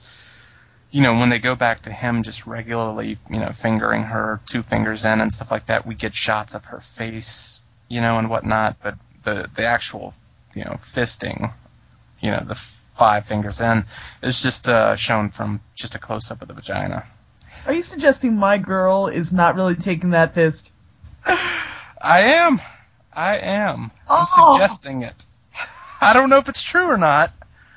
But, no, I think she's into it. I think she totally did. I think she is an artist, sir. She'd be totally into it. I know that, definitely. I mean, and I'm not sure they really had many people on standby for doubling here. It seems like such a production that was on its own. Yeah. I when I get a fist double, I try to make sure. You have to make sure that the vagina is carefully, looks exactly the same. Fist doubles are hard to find. That is, yeah. And Julie Lee is a find in itself, and she's the only one of her kind, so... She is a superstar vagina. Oh, boy. And the thing is, I've been talking of this movie for years, and my memory was wrong. I thought the entire thing was simulated fisting. Only parts of it is, because it ends with him getting his entire army in there, and that is obviously a perspective shot that they faked. I was disappointed. It seemed more like a palming than a full fisting. Me too, yeah. It didn't go all the way to the, to the arm. Or to the wrist, Nah. Should have been more wrist action. But the choirs on the soundtrack made it to feel very emotional, like the crescendo. Yeah, but wasn't that kind of like a mainland Chinese type anthem or something like that? After a while, it sounded like it. Yes, I think it's she wanted to connect it dramatically to the pains her character has gone through by. I mean, and it all ends with when she's finally received the ultimate loving that she was after before death. She jumps to her death, and he jumps after her after a while, and then that's the end. One thing that I didn't notice, there's a kind of gruesome effect at the very end of the film. It looks like her head has been detached and it's hanging in the tree, and he is as well, and her internal organs are still hanging there as well, but her body has been detached from her internal organs, and that is on the ground, and that effect looked kind of like, ew. That's like Mutun Fei style effect. Like, this is the scene where Mutun Fei stepped in to direct like a gore aftermath. And also, the body's found by like this old man, and then the softcore edit, he's like walking along singing about Chairman Mao. Yeah, he's in an earlier scene during the restaurant scene between them and the auntie. Mm-hmm. She asks, like, who is that? Well, that's just an old mainland soldier, and he pops up again for little reason, really, because I thought maybe they were going to tie him in as like the gentleman who like killed and was apparently eating her family or whatever. Well, that's what I thought. That's who I thought he was. Yeah, I thought that's what was going to happen, but the movie just never went there. So again, I mean, I've stated it before. Intentions as a drama, it has that. It completes the story beats. But not very well. And Intentions as an erotic, like intense, primal, raw, like sexual discovery between two characters. It has that, but it's not very good, and you kind of laugh at it more than you admire it and get into it. And but I admire it for trying and putting it out there. You know, we don't see this movie like pop up during this kind of movie pop up during this Category 3 boom at all. Really, it's its own thing. I'll gladly rewatch it for some reason because it's so unique. But to call it good would be obviously lying. But I like Julie a lot based on this movie, despite all of that. No, the piss comes in the next one. But really, I have some additional notes, but I want to go around the room despite. So if you want to share any other notes from any other point of the movie, let's just do it. So if we start with you, Jay, any spontaneous quotable elements from the movie that you want to bring to the table? I was just in awe. And the more I learned about the director, yeah, you're even more in awe. What about you, Josh? I think we got pretty much all of it. Only thing I can think to say is like the sequence where the going back to the husband and the wife and her taking notes and all that stuff. It's like the sex scene, the sex positions he chooses are like incredibly boring for the most part. And I like that in one of them he just goes from like laying in a northward position while the chick rides him to like he gets up and then just turns into the southward position and gets right back in the same position. It's like, what's the point? That's a different view. Unless you're like trying to go by some sort of latitude lines or something. That's not really a new position. It doesn't change if you just go. It's your feng shui, you know. You make sure that's all aligned properly in the room. Oh, okay, it makes sense. That's it for me. And what about you, Wendy? Anything else you want to share? I just think that when you get fisted on top of a cliff, you've got to be a little bit more careful. That's the lesson I learned. Yeah. It couldn't have been comfy up there because they haven't laid down like blankets and what have you. They're just on the ground and on the mountain, just in the dirt. Yeah, and it's the same in the second movie. There's something about like, be one with nature, Well, I don't know. I don't even think it's that. I don't know. I don't even know what it is. I'm telling you, it's not meant to be sexy. It's meant to disgust. And I think it does it well. Yeah. There you go. Well, I have some minor notes. I want to add some trivia and some notes on the Category 3 softcore edit. Not a whole lot, but we watched the XXX version English dubbed. Because it doesn't exist, fully Chinese dubbed. They only did one for the softcore edit. And a friend of mine who was familiar with voice artists, the sound of their voice, he immediately recognized that he's heard some of these voices in Cinema City productions, like in maybe in A Better Tomorrow, Better Tomorrow 2, Prison on Fire, several like Ringo Lam, Chai and Fat John Woo movies. He immediately recognized those voices. And Cinema City, they were closed down in 1995, but clearly dubbing artists were still around in Hong Kong. So you might have heard some of these people dub the likes of Chai and Fat and Maggie Cheung.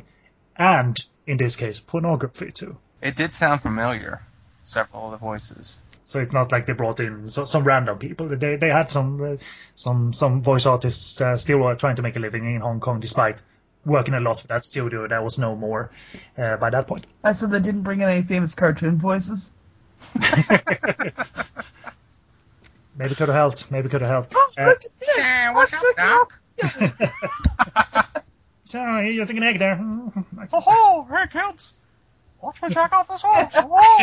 There is some actual actors in here that are in other movies as well, and I doubt the old lady veteran actress, which that plays the auntie of On. I assumed she'd been around for ages because she's obviously old. She started acting at the end of the 80s, and in 1995 she looks about 70 or 80 years old. So it's this like old actress that went into movies, and she's been in tons of recognizable movies, even closer to the millennium and what have you. This old lady veteran. I doubt she knew she was in pornography, porn though, because within the context of her scenes and all of that, she's never near that at all, But other actors I recognized, a veteran actor called Lam Fai Wong, who's in, among other things, Clan of the White Lotus against Gordon Liu. He plays this incredibly sick character in that Lolit movie. Just looks like he's about to expire, and he's in a ton of Lau Ga-Long movies, Lam Fai Wong. He plays one of the men the Doctor gambles with towards the end of that movie. Is it the gentleman that he kills? No, that's another actor that I didn't write down, but it is another actor. And I mean, having Lam Fai Wong there is a bit of action in the movie, therefore, so maybe they can just have him direct a tiny bit of, scuffle and wrestling, if you will. Category 3 movies wouldn't hurt a career, but I doubt all of these knew they were in, actual XXX hardcore pornography, so there you go. And the next to last trivia, and I think you'll get a kick out of this, Joshua. I talked to IFD and Filmark expert Jesus Perez Molina this morning about the location of the finale. And he said the last sequence was shot in Hong Kong in a place called Devil's Peak, where most of IFD and Filmark ninja battles and shootouts were shot. The opening scene of the likes of Hitman the Cobra, ending battle of Ninja Terminator, and dozens more, and The Rock, where Julia and her male co-star are fucking, held the Golden Ninja Warrior statuette in Ninja Terminator. I think where Richard Harrison is bowing to the Golden Ninja Warrior. Ew! I mean, she did it afterwards. But desecrated the land.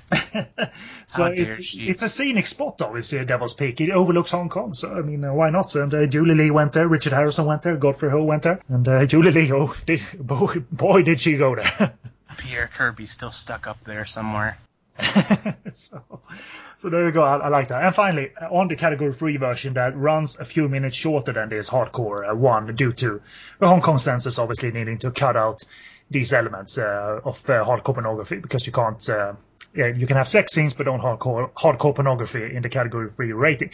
Some scenes are simply cut up, like the check-up scene. You never see him obviously enter her vagina with the little thing, the tool he uses. So that's insanely short. On the water torture of the woman his grandma tries to set him up with is way shorter, because you see her vagina, despite him only spraying water on her. You see her vagina quite clearly, and I think they didn't allow that. But the thing that's by the way, the egg scene is almost completely gone in the softcore edit. They kept them kissing, I think. Yeah, you can't cut around that easily. Well, they did, and then there was nothing left. You had two or three shots left of the egg scene, and then gone. But what they did with two other sex scenes is they artificially slowed them down. They cut out what they needed, and then they artificially slowed them down. So two of the sex scenes take place in slow motion.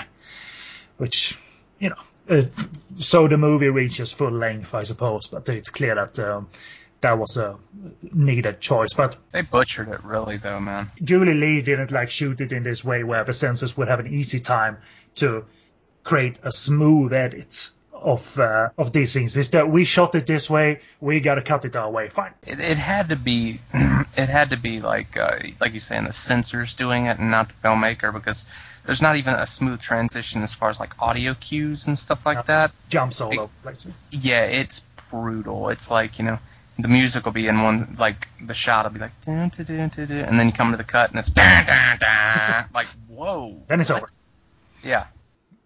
But the biggest thing here is an actual exclusive part of the finale to the Hong Kong edit, which contradicts the entire movie. At one point in the softcore edit, I noticed that the subtitles grew bigger. But okay, fine, they changed the font size, whatever. But it's before they start putting their wedding clothes on, she has a great big monologue about, I'm a broken woman, I'm a bad woman, and I've had sex with so many people just to desperately get out of China. Like, whoa.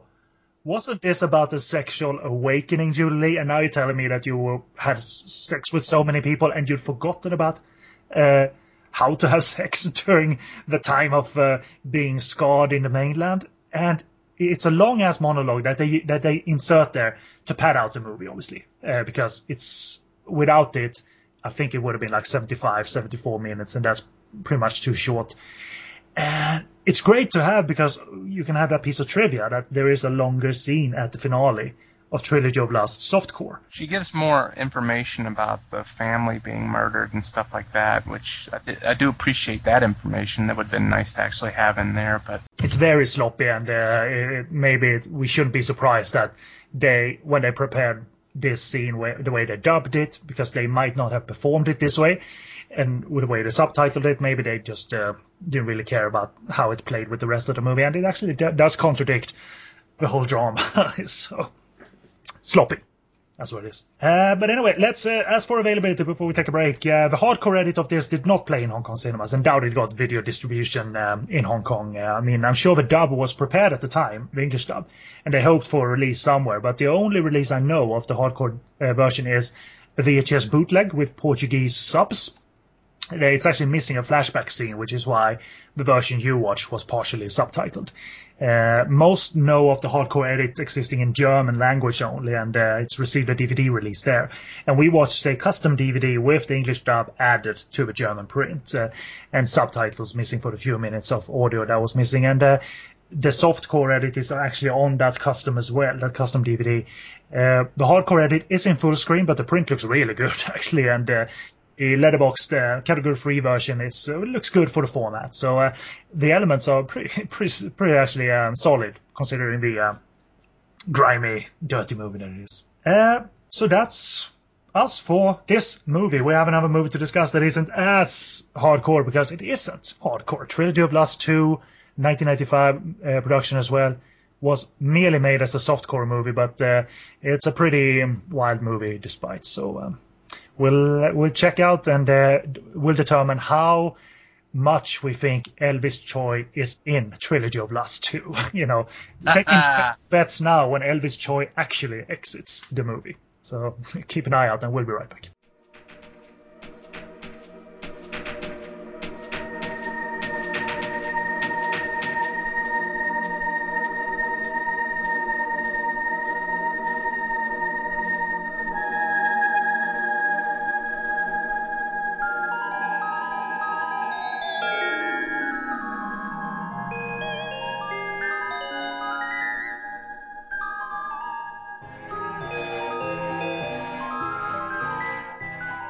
Welcome back in the final movie of this special Tidal Whitey Theater with the TTT Treasure Tree of Present and all of that is Trilogy of Lust 2 out of 2 movies. There was no third movie in 1995, sadly. The second plot from my review of the film.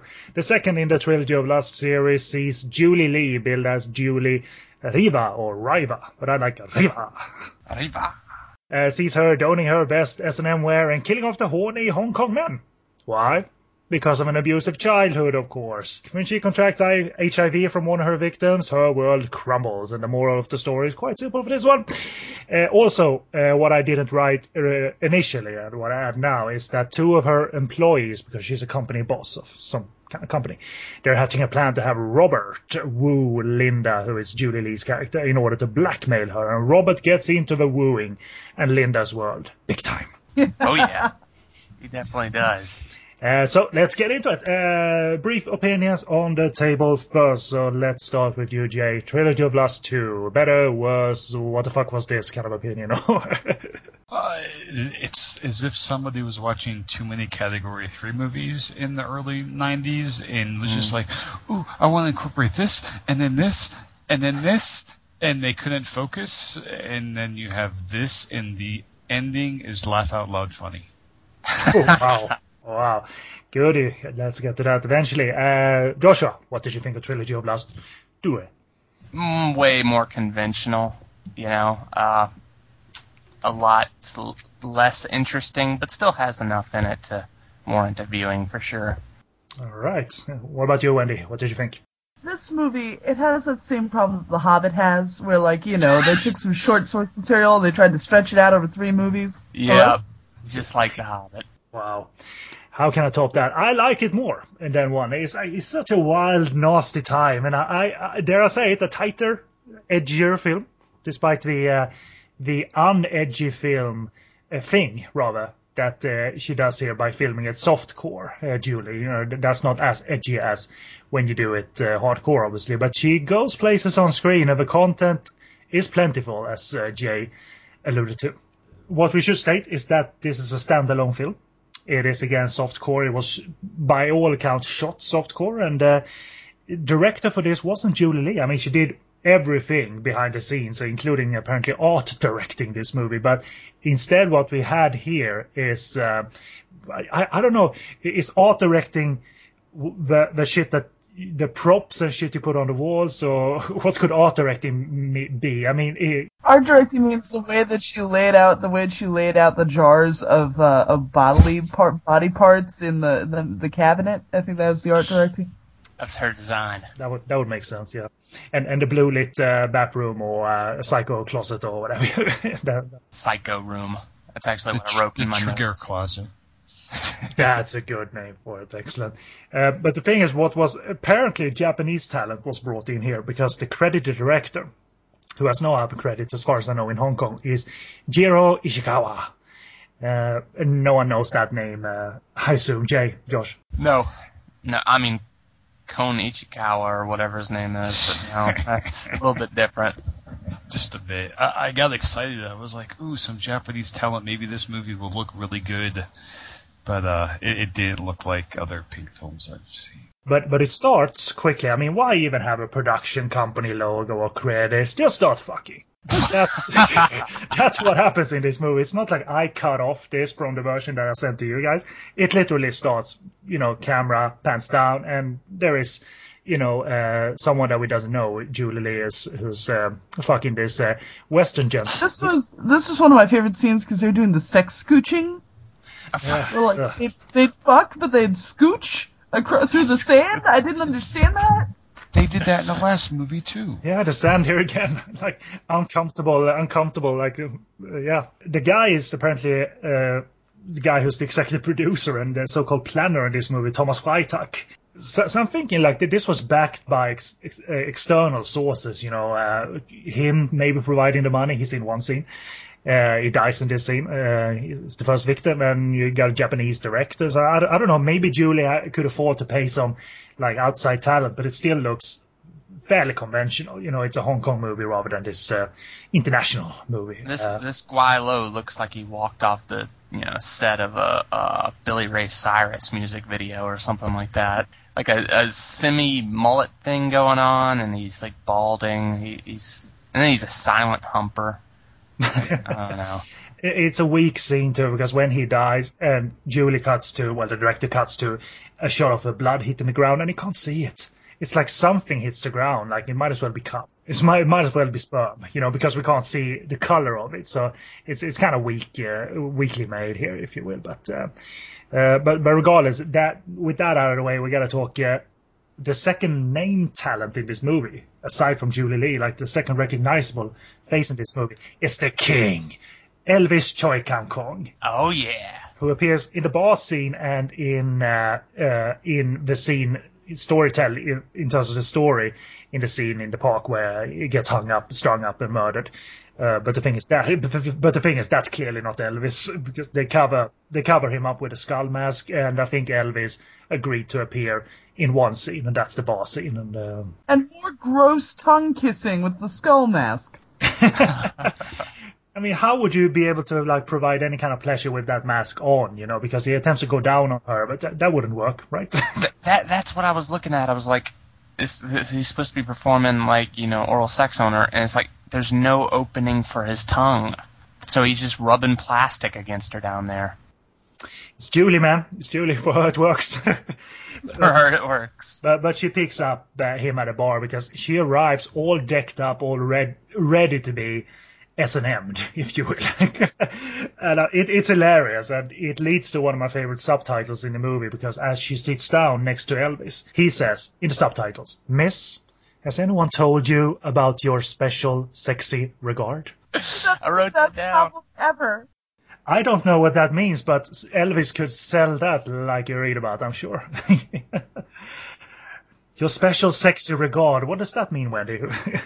You know, I want to rub my special sexy regard all over you. You ever get that one, Wendy? When you're out at the bars and whatnot? Any guys ever walk up telling you that? Well, I gotta chart up my regard before I go out to the bar. Oh, well, yeah, there you go. So like, store this line and the usage of bags of shit for future use. You know, we got that from these two movies.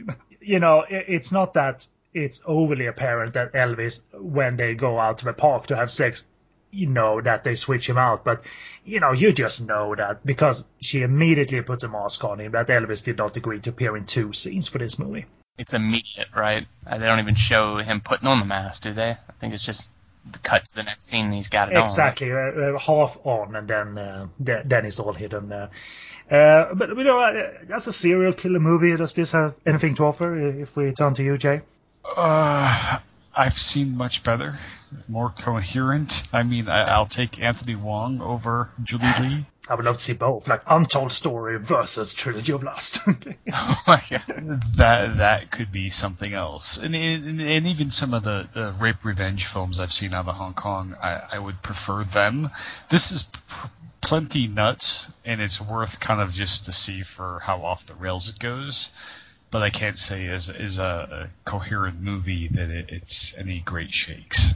I do like that Julie, again, does something fairly unusual, puts so much into this, like, you know, S&M and BDSM, you know, choking games and chains and ropes, and there's so much here, maybe too much, if, you know, one can argue, but that I dig about Julie, that there's no, like, internal censorship there either. Like, if we can put it on screen and the censors don't mind, do it, you know. And it's funny though when she the editing of this initial scene with so-called Elvis, they cut from her saying like, "Oh, let's play some games," cut to him already tied up and in the pulley system that she's arranged, and you don't see her ever like not an Evil Dead like montage of like suiting up. It's just like cut to he's tied up now. But there's so much in this movie that could be explored between the one guy exploring himself and, you know, the end scene, and then there's the HIV thing, and then you just, like, drop that all together. And then and that weird plot about her coworkers hating her. Yeah. Yeah, it could have gone all these places and been kind of interesting, but it's so scattershot. It kind of is full of interesting things, but it doesn't flesh anything out or go anywhere with them. It's kind of just like one scene, and then, we're on to something else. I agree. The content is there. That's the wild content is enough for me to personally recommend it. But I can totally see that as a coherent movie and like a movie that explores like every character. It is not doing that, but it's kind of enough for me to like, oh, Julie's doing that. Oh my God, she's doing that now, and oh my God, as we'll talk of, I'm sure shortly, she's doing that with a hairbrush. I've never seen that.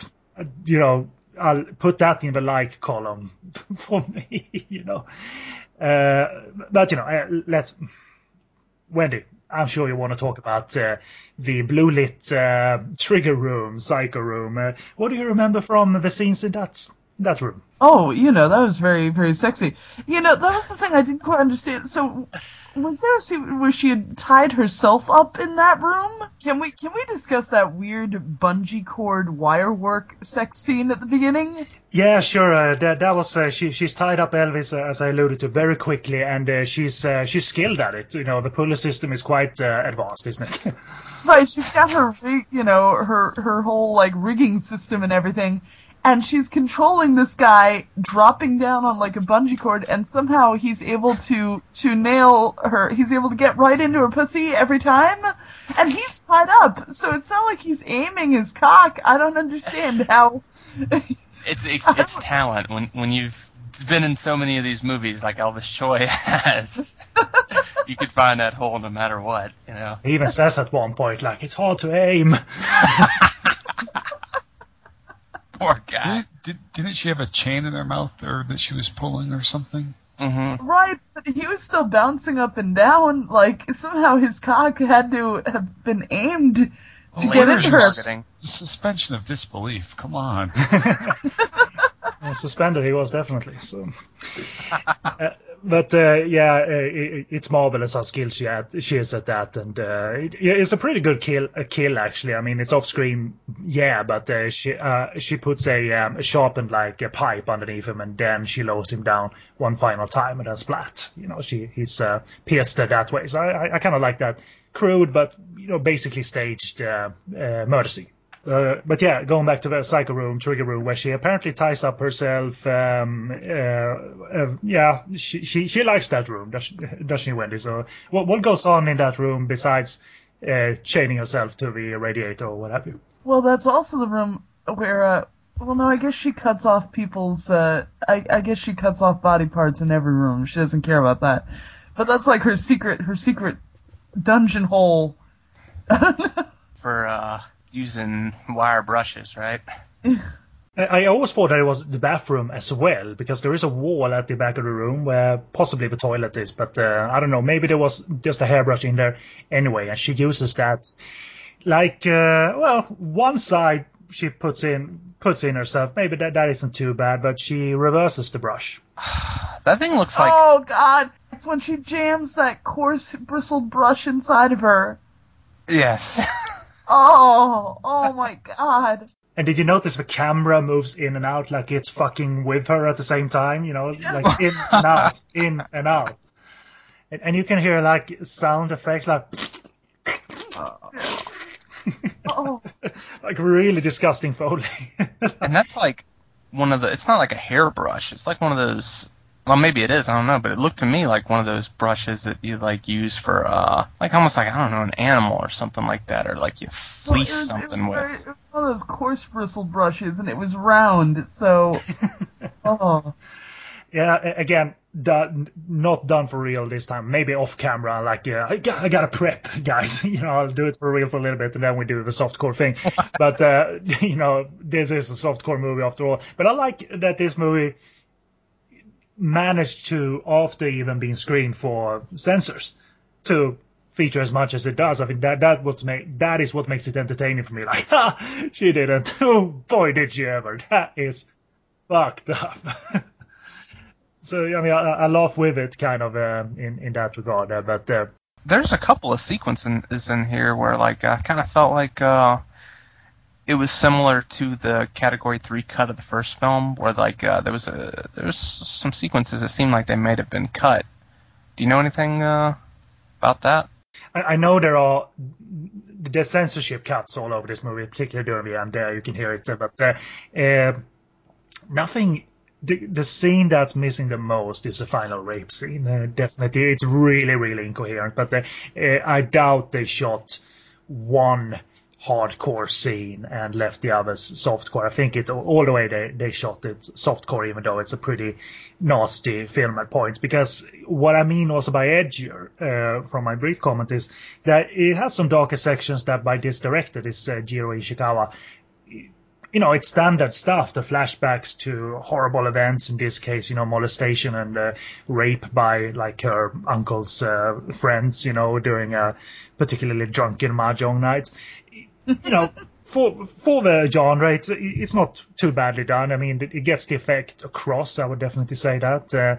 So it's a little bit of a tight atmospheric film, and I just find it quite entertaining how she does dispose of her victims. That's almost, it's entertaining because it's almost nigh on comedic too, and especially the disco boy that she picks up and what she does to that guy. I mean, they do have sex, in that love motel, that pink lit love motel. But she ends up stapling him to death, essentially. And not only one staple, like here and there. Oh, yeah. She does the same thing there. She staples him off screen a little bit. Cut to 5,000 of them all over his body. I mean, I was like, man, you'd have to sit there and refill that staple gun. Like, I'll be right back and I'll buy some more. I'll buy some more cartridges. But so that's my main thing I want to say about that scene. What do you remember about that scene, Jay? Do you remember any animal action from that scene, possibly? Well, there's some octopus action. How you carry around a good-sized octopus in your handbag, I'm not quite sure how that works, but she seems very well planned. Oh, it smells so bad, too. I know. And once the guy's tied up, and before she staples him, she throws an octopus onto his crotch. It's dead, so it's not squirming around, but still, kind of nasty. Yeah, it's not like this fucking, it's a real one, obviously, that they got at the market next door, probably. But then she rips the tape off his mouth, puts it over his nose, and then puts a handful of octopus into his mouth to choke him with it. I wouldn't do that for $1 billion. Well, $1 billion maybe, but... Oh, no way. No Swedish Old Boy remake for you. Nope. Didn't even like the original, so I don't even want to do this. But it's not the most creative murder sequence, but I gotta tell you, because the elements are so out there, I think it's very entertaining that it goes from, okay, they're having sex, and at one point he's, I think, fucking her while also mouth fucking her with a dildo. So, yeah, that was interesting. A dildo that had measurements on it. It was either like a ruler or for temperature or something. Yes, that was an unusual inclusion, like a rebuilt kind of custom made. That was and then he was sucking on it. Oh yeah, he was. He was into it. Yeah, that actor was game, clearly, too. Julie knows how to surround herself with at least 2 or 3 actors that are willing to go with anything she says. The guy from the first movie and 2 guys from this one. Robert and this guy, essentially. I would like to get Wendy's opinion on the double-sided mouth dildo scene between... I thought that was the only thing I thought was kind of hot. Yeah. That was the closest this movie came to sexy for you? Right, and even that is very marginal. But maybe by this point, I'd seen so much naked, I was ready. I really wanted something to be hot. I don't know. I get you. I totally get you. After the first movie, maybe that's why I like this movie so much. Hey, it's like being in comfy territory again for some reason. The whole the prolonged sex scene at the office or whatever, so normal. In comparison to everything we've probably watched up until this point between the 2 movies. It would have been it could have been this Charlie Cho is the boss kind of scene, and he has sex with one of his employees. It felt that ordinary. Right. And and then there's a sequence where those 2 are once again back in that office later on in the movie, and I was just like, oh god, please don't have sex again. Because I was like, this is going to go on forever, don't do it. But no, Robert, by this point, because she denies Robert sex at that point, because he hasn't wooed Linda good enough. Robert is a fantastic character to have, because you'd think, okay, he's sexually frustrated, so by now he'd be willing to jerk off to anything. And he does, he jerks off to these toys and dolls in the office, but they're not sex toys or sex dolls. They're just fucking... dolls and toys, regular toys. But Sexy Day were not, but he comes like a motherfucker despite, No, yeah, plastic dolls. I don't know. I know a lot of toy collectors. Yeah, so, I mean, you'd think, okay, Robert is actually frustrated, but then he goes off the rails himself. And, if it's one scene that I remember from this movie, I watched it many years ago, and this is my first rewatch since then, it's Robert, exploring Linda's apartment and how utterly lost he is, and also pretty stupid, because he finds her body parts collection. Yeah. And he sees it like, whoa, ooh, leather bra. It's like the body parts is nothing. Like, that's kind of hot. It's like, yeah, ooh, leather bra. And then he puts that on. It's like, okay, Robert, you're lost. What are you up to next? Who want to tell us what happens next? Why don't you, Joshua, tell us what happens next when he finds the graffiti room? Oh yeah. Well, I believe this is a sequence where he takes the wooden baton dildo, right? Yep. And because that room has power. Apparently, and Robert's into exploring his body now because he's all grown up and stuff. Right. And so now, he decides to take that wooden baton, and we get a little prolonged ass play sequence there. Although, not hardcore, so we're denied, shots of his hairy, no doubt disgusting ass. Well, he's a young guy, so maybe not as disgusting, I don't know. Oh, Julie Lee wouldn't have casted him if he didn't have a disgusting asshole. That's true. You know what kills me about this scene is that he loops up the baton with a tiny, tiny, tiny bit of spit. Yes. Like, it's like, that'll do. I just don't really understand his, transformation, really, like, what pushes him into this life that quick, because there's like no hints at anything beforehand or anything like that. You only have like 2 or 3 scenes that it really go into his story, and so it's always a surprise with him. This is the weakness of the movie, like it doesn't fill in any blanks, it just happens. I mean, it's a fantastic scene to have and a feature to have, but it doesn't make sense, as you said. But it's great. It's pretty great, and the guy acts it out pretty damn well, like that ecstasy of having that baton jammed up there pretty far, to be honest. Oh yeah, it's a big long one too. Might as well be a broom handle. There you go. I don't have many other notes other than I was surprised. I mean, I like it. I said I'd rewatch Trilogy of Lust, but I'd rewatch this over one. I picked this over one because its surprises entertain me so much more, despite it not being this well-rounded like character piece or murder mystery or serial killer movie. But I was surprised at one point where after Julie Lee has found out the disco boy had HIV, she finds out via news report. She gets all distraught and doesn't know what she's doing and goes out having sex left and right. She takes her clothes off in public and she has sex with this real estate agent in an alley that does the classic thing of being on the phone with a client and saying, yes. Yeah. But I was surprised that this movie, the first movie featured an uncut but probably faked cum shot. This one, because it hits her face, even though it's softcore, that the censors object to, because you got a quick cut, you hear it on the audio, and you see it on the movie, and then cut to Julie's face, pretty drenched in what's supposed to be his sperm.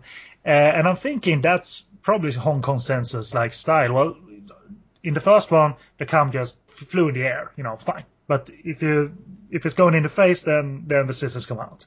So there you go. But so I would like to see this uncut, actually. I mean, as uncut as it may exist, even though this monster is the length it is and all of that. So I don't really have, and the only 2 notes I have, but I'm sure you guys can fill them out a little bit better than I can.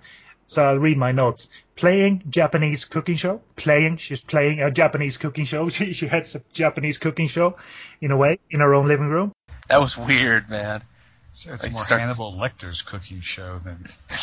No, Hannibal Lecter's way more delicate about shit. Hannibal Lecter's not as sloppy as she is. He's not just when octopus is on people's wang, you know. It's a pretty elaborate setup, despite being so out of her mind. She's set that up pretty well, but she thinks she's talking into a camera. And today we're cooking this and this. Okay. It's a trip to me that she was the one that wrote this movie for herself. You know what I'm saying? And the finale of the movie is just such a horrible thing to endure. You know what I'm saying? It's not really an ego project or something like that. You wouldn't think you'd vanity. You wouldn't think you would write this for yourself, getting pissed on by 4 guys who beat and rape you and. Yeah, because normally, you're very right. It would be the other way around. Someone wrote this for you, and it could have been a Category 3 movie headed by triads or something, and some poor girl had to appear in this shit. But here, you're right, it's Julie Lee headed production is, and okay, this is what we're doing, and you're doing this to me. Throw me around, piss on me. Throw me in the paint, Well, yeah, she's I'm rolling around in the paint. I'm an artist suffering for my art. Would this be considered misogynist since she's the one who wrote it for herself? Yes, she's a misogynist. But it does pass the Bechdel test, so it's okay. I don't know if she ever had a conversation with another woman. Did she? Yeah. Lily. In the office. Yeah. When she bitching. All right, okay, this totally passes the Bechdel test. They discuss things other than men, Mm-hmm. Her office attire, work. But yeah, this last rape scene is, her just walking into the bar completely out of her mind. And some people take advantage of that, and they lead her to this abandoned room, put on condom masks, and go to town on her. And this is. Yeah, I don't think that's how you're supposed to put on a condom. And why mask themselves after meeting her? Condoms. Well, she likes to put skull masks on dudes after meeting them. And they all introduce themselves by name, it should be added. I'm Brother Chu, I'm Brother Lou, I'm Brother It's the sequence that is missing the most, because halfway into it, all you hear is audio jumps, and the edits are really, really abrupt. There might be up to 10-20 seconds of them just peeing all over her. But all you see is the aftermath, and there's a lot of, so to say, piss here. You can see that there's a lot of it there. So I'm thinking they shot some really, really extensive stuff. But the censors, no. How does 4 guys time their urination at the same time like that? It's amazing. Can't explain it either. So it's a nigh-on stunt sequence. I don't know if they ever got a double for to throw her around there, but it looks like she does a lot of the throwing herself into the paint and what have you, and just it's a nasty little sequence. But yeah, Julie Lee it was her creation, presumably. It's not someone else who forced her into this, because it seems to go align with her character. She's gonna make it. And she didn't. They did come out in 1995. There is a box office tally for the second one of $1.3 Hong Kong million, which is not a lot. It played for 15 days or what have you, so it was out there for a little bit. But came and went, and it's only us that remember it. It's only Sleazy K that brings up the memory of it. But there we go. I don't have any other notes other than that. I think it's weak, but also very entertaining because of the individual sequences. Pretty much are, because they go for it. That they are so wild, and there is some edgier filmmaking present within those scenes. But as a whole, you can't say it's a coherent or strong whole. But I have no problem sitting through it. It's a fast watch even for me, and never boring. So tail end of my notes. Let's go around the table again. So want to add anything else, Jay? I think we've said it all. I'm still stunned at what I witnessed. You guys don't watch as much as I do, but it's still, I guarantee you, this is still, even when you watched many Category 3 movies, this still stands out because of the way it conducts itself, I suppose. It's like the decibel level, if we're going to compare it in decibel levels, it is up to 11 kind of thing here, without being hardcore. I'm not a big fan of the Category 3 sex films. They never like the Hong Kong, the really broad acting, and the the look of the films don't appeal to me. But that's my thing. I know other people are really into it, but for me it just doesn't quite work. And this is one of those movies where it's so over the top that it's more entertaining than some of the ones I have seen, but it still doesn't quite give me a cohesive, film. Or it's not like pretty to look at visually when I watch it. Mm-hmm. What about you, Wendy? Anything else you want to share? No, I think we pretty much covered it. Oh wait, did we discuss the finale of the guy at the end? No, we didn't. I mean, we spoiled it already, and so we might as well. I mean, Robert becomes Linda Lee. He walks. We get a reprisal of the scene at the top of the movie with again Julie Lee as Linda, all decked out, ready to be S&M'd. And we get the same scene, only it's Robert this time, looking exactly the same. And the police arrest him, because he's actually killed his girlfriend. He strangled his girlfriend at the hour mark, he strangled his girlfriend. Now, do you think that they arrested him because he was being lewd in public, or were they arresting him because they thought that he was the killer?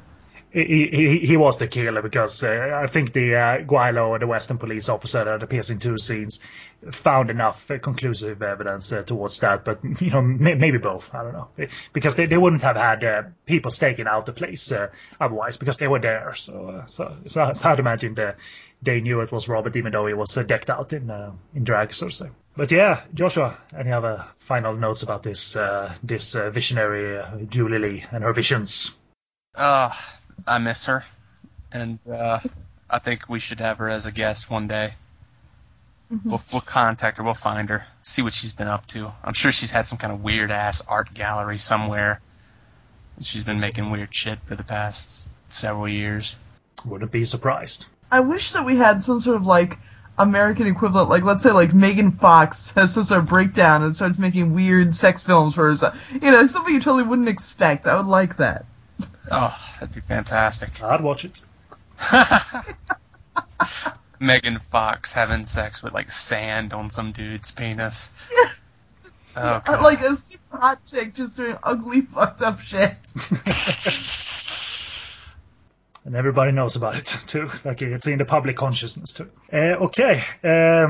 That's, I guess, is it. As for availability, this title lies with the company Maya, and it's their DVD that we watched. Letterboxd, clear, it's from the cinema print, so it has embedded subtitles, funny-ass subtitles every now and again. That DVD is actually now out of print, so you gotta look for used copies, or if worse comes to worse, torrents. It would have been fun, though, because Maya at one point struck new masters for some of their back catalog and reissued them as anamorphic DVDs. And who knows, maybe they did strike a new master for Trilogy of Lust 2, and it's in their vaults, but no DVD release has happened up to this point. So it would be cool, even if it's still cut. I still would have liked to see this movie look a little bit better, just because it's one of those movies that you don't expect to look more state of the art than what you get. But there it is. Let's rock and roll and kind of wind this down. The next time, it's easy to pick movies, really. For our Tidy Whitey Theater, so I thought Simon Yam Category 3 double bill, because you can pick Anthony Wong double bill, you can pick Simon Yam double bill, you can pick Charlie Cho double bill, but this time Simon Yam, I mean, there's plenty to choose from, and this is an A-list actor. He had no trouble dipping his toe into the nastiest of roles in the 90s, and he consistently works, and it's still true today, even though they don't make these movies with this graphic content anymore. But next time, for a Tidy Whitey Theater special, we take a look at him stalking a female reporter in the movie Don't Stop My Crazy Love for You. That includes the subtitle. We'll bring the full context on the show, but it includes the subtitle that I think goes, "You shot my dickie, how cruel you are." It's a serious moment in the film. It's very serious. It's a crescendo and all of that in the finale. You shot my dickie. And the second movie with Simon Yam that we'll be looking at is him being tortured by Danny Lee and his cops in Twist.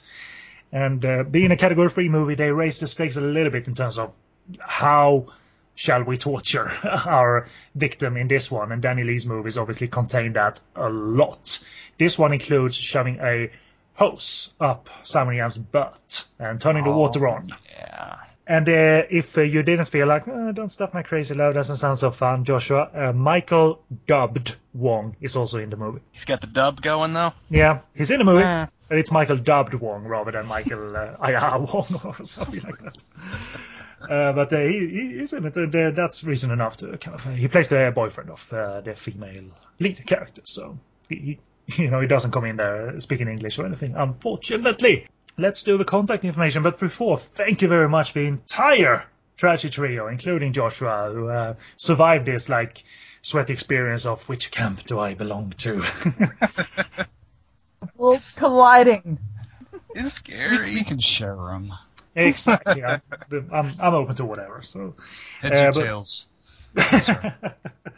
But thank you very much, Jay, for coming on and gracing this show. Very much enjoyed that. And thank you very much, Wendy, for adding color to this show as well. And the entire trio adds a color to this week's list. Thank you for having us. So it's been an absolute pleasure to dip into hardcore porn territory, because you just don't pick any other Charlie Show little comedic fuckfest.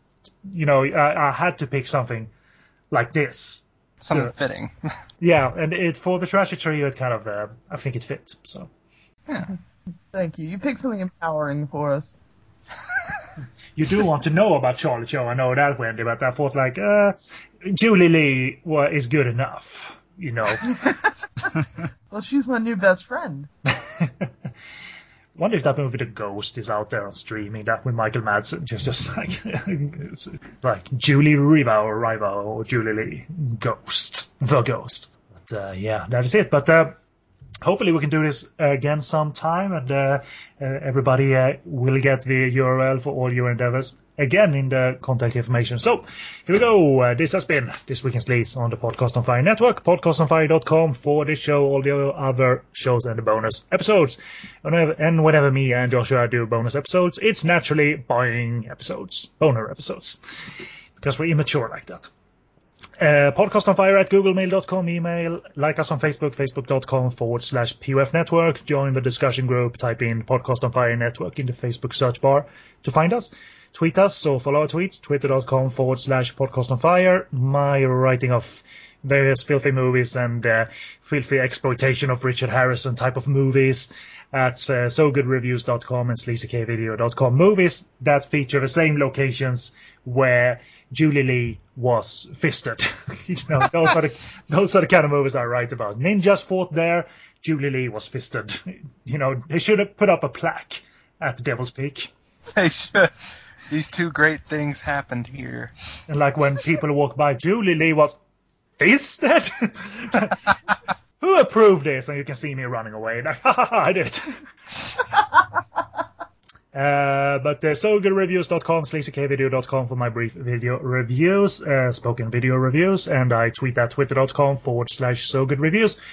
Rate and subscribe to This Week in Sleaze on iTunes, and if you have the time, please write a small review if you like the show, or even if you disliked it, but don't be a dick about it and be constructive about it. Tell us what we're doing wrong if you think we are doing something wrong. And if you think something is wrong, then that's probably directed towards the content. Eggs are wrong. Egg sex is wrong, and we would agree with you.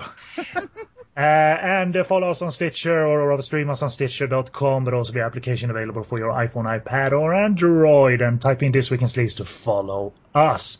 ShelfLifeClothing.com, Brian Kirby's t-shirt line, including the very famous Caucasians t-shirt. Hopefully that story, when this gets out, is still an active story. So we'll see that. But at the time of recording, Caucasians at ShelfLifeClothing.com. That's the hot t-shirt, kids, to be wearing. So check that out. Joshua, you have some plugs, including the Trashy Trio, so go ahead.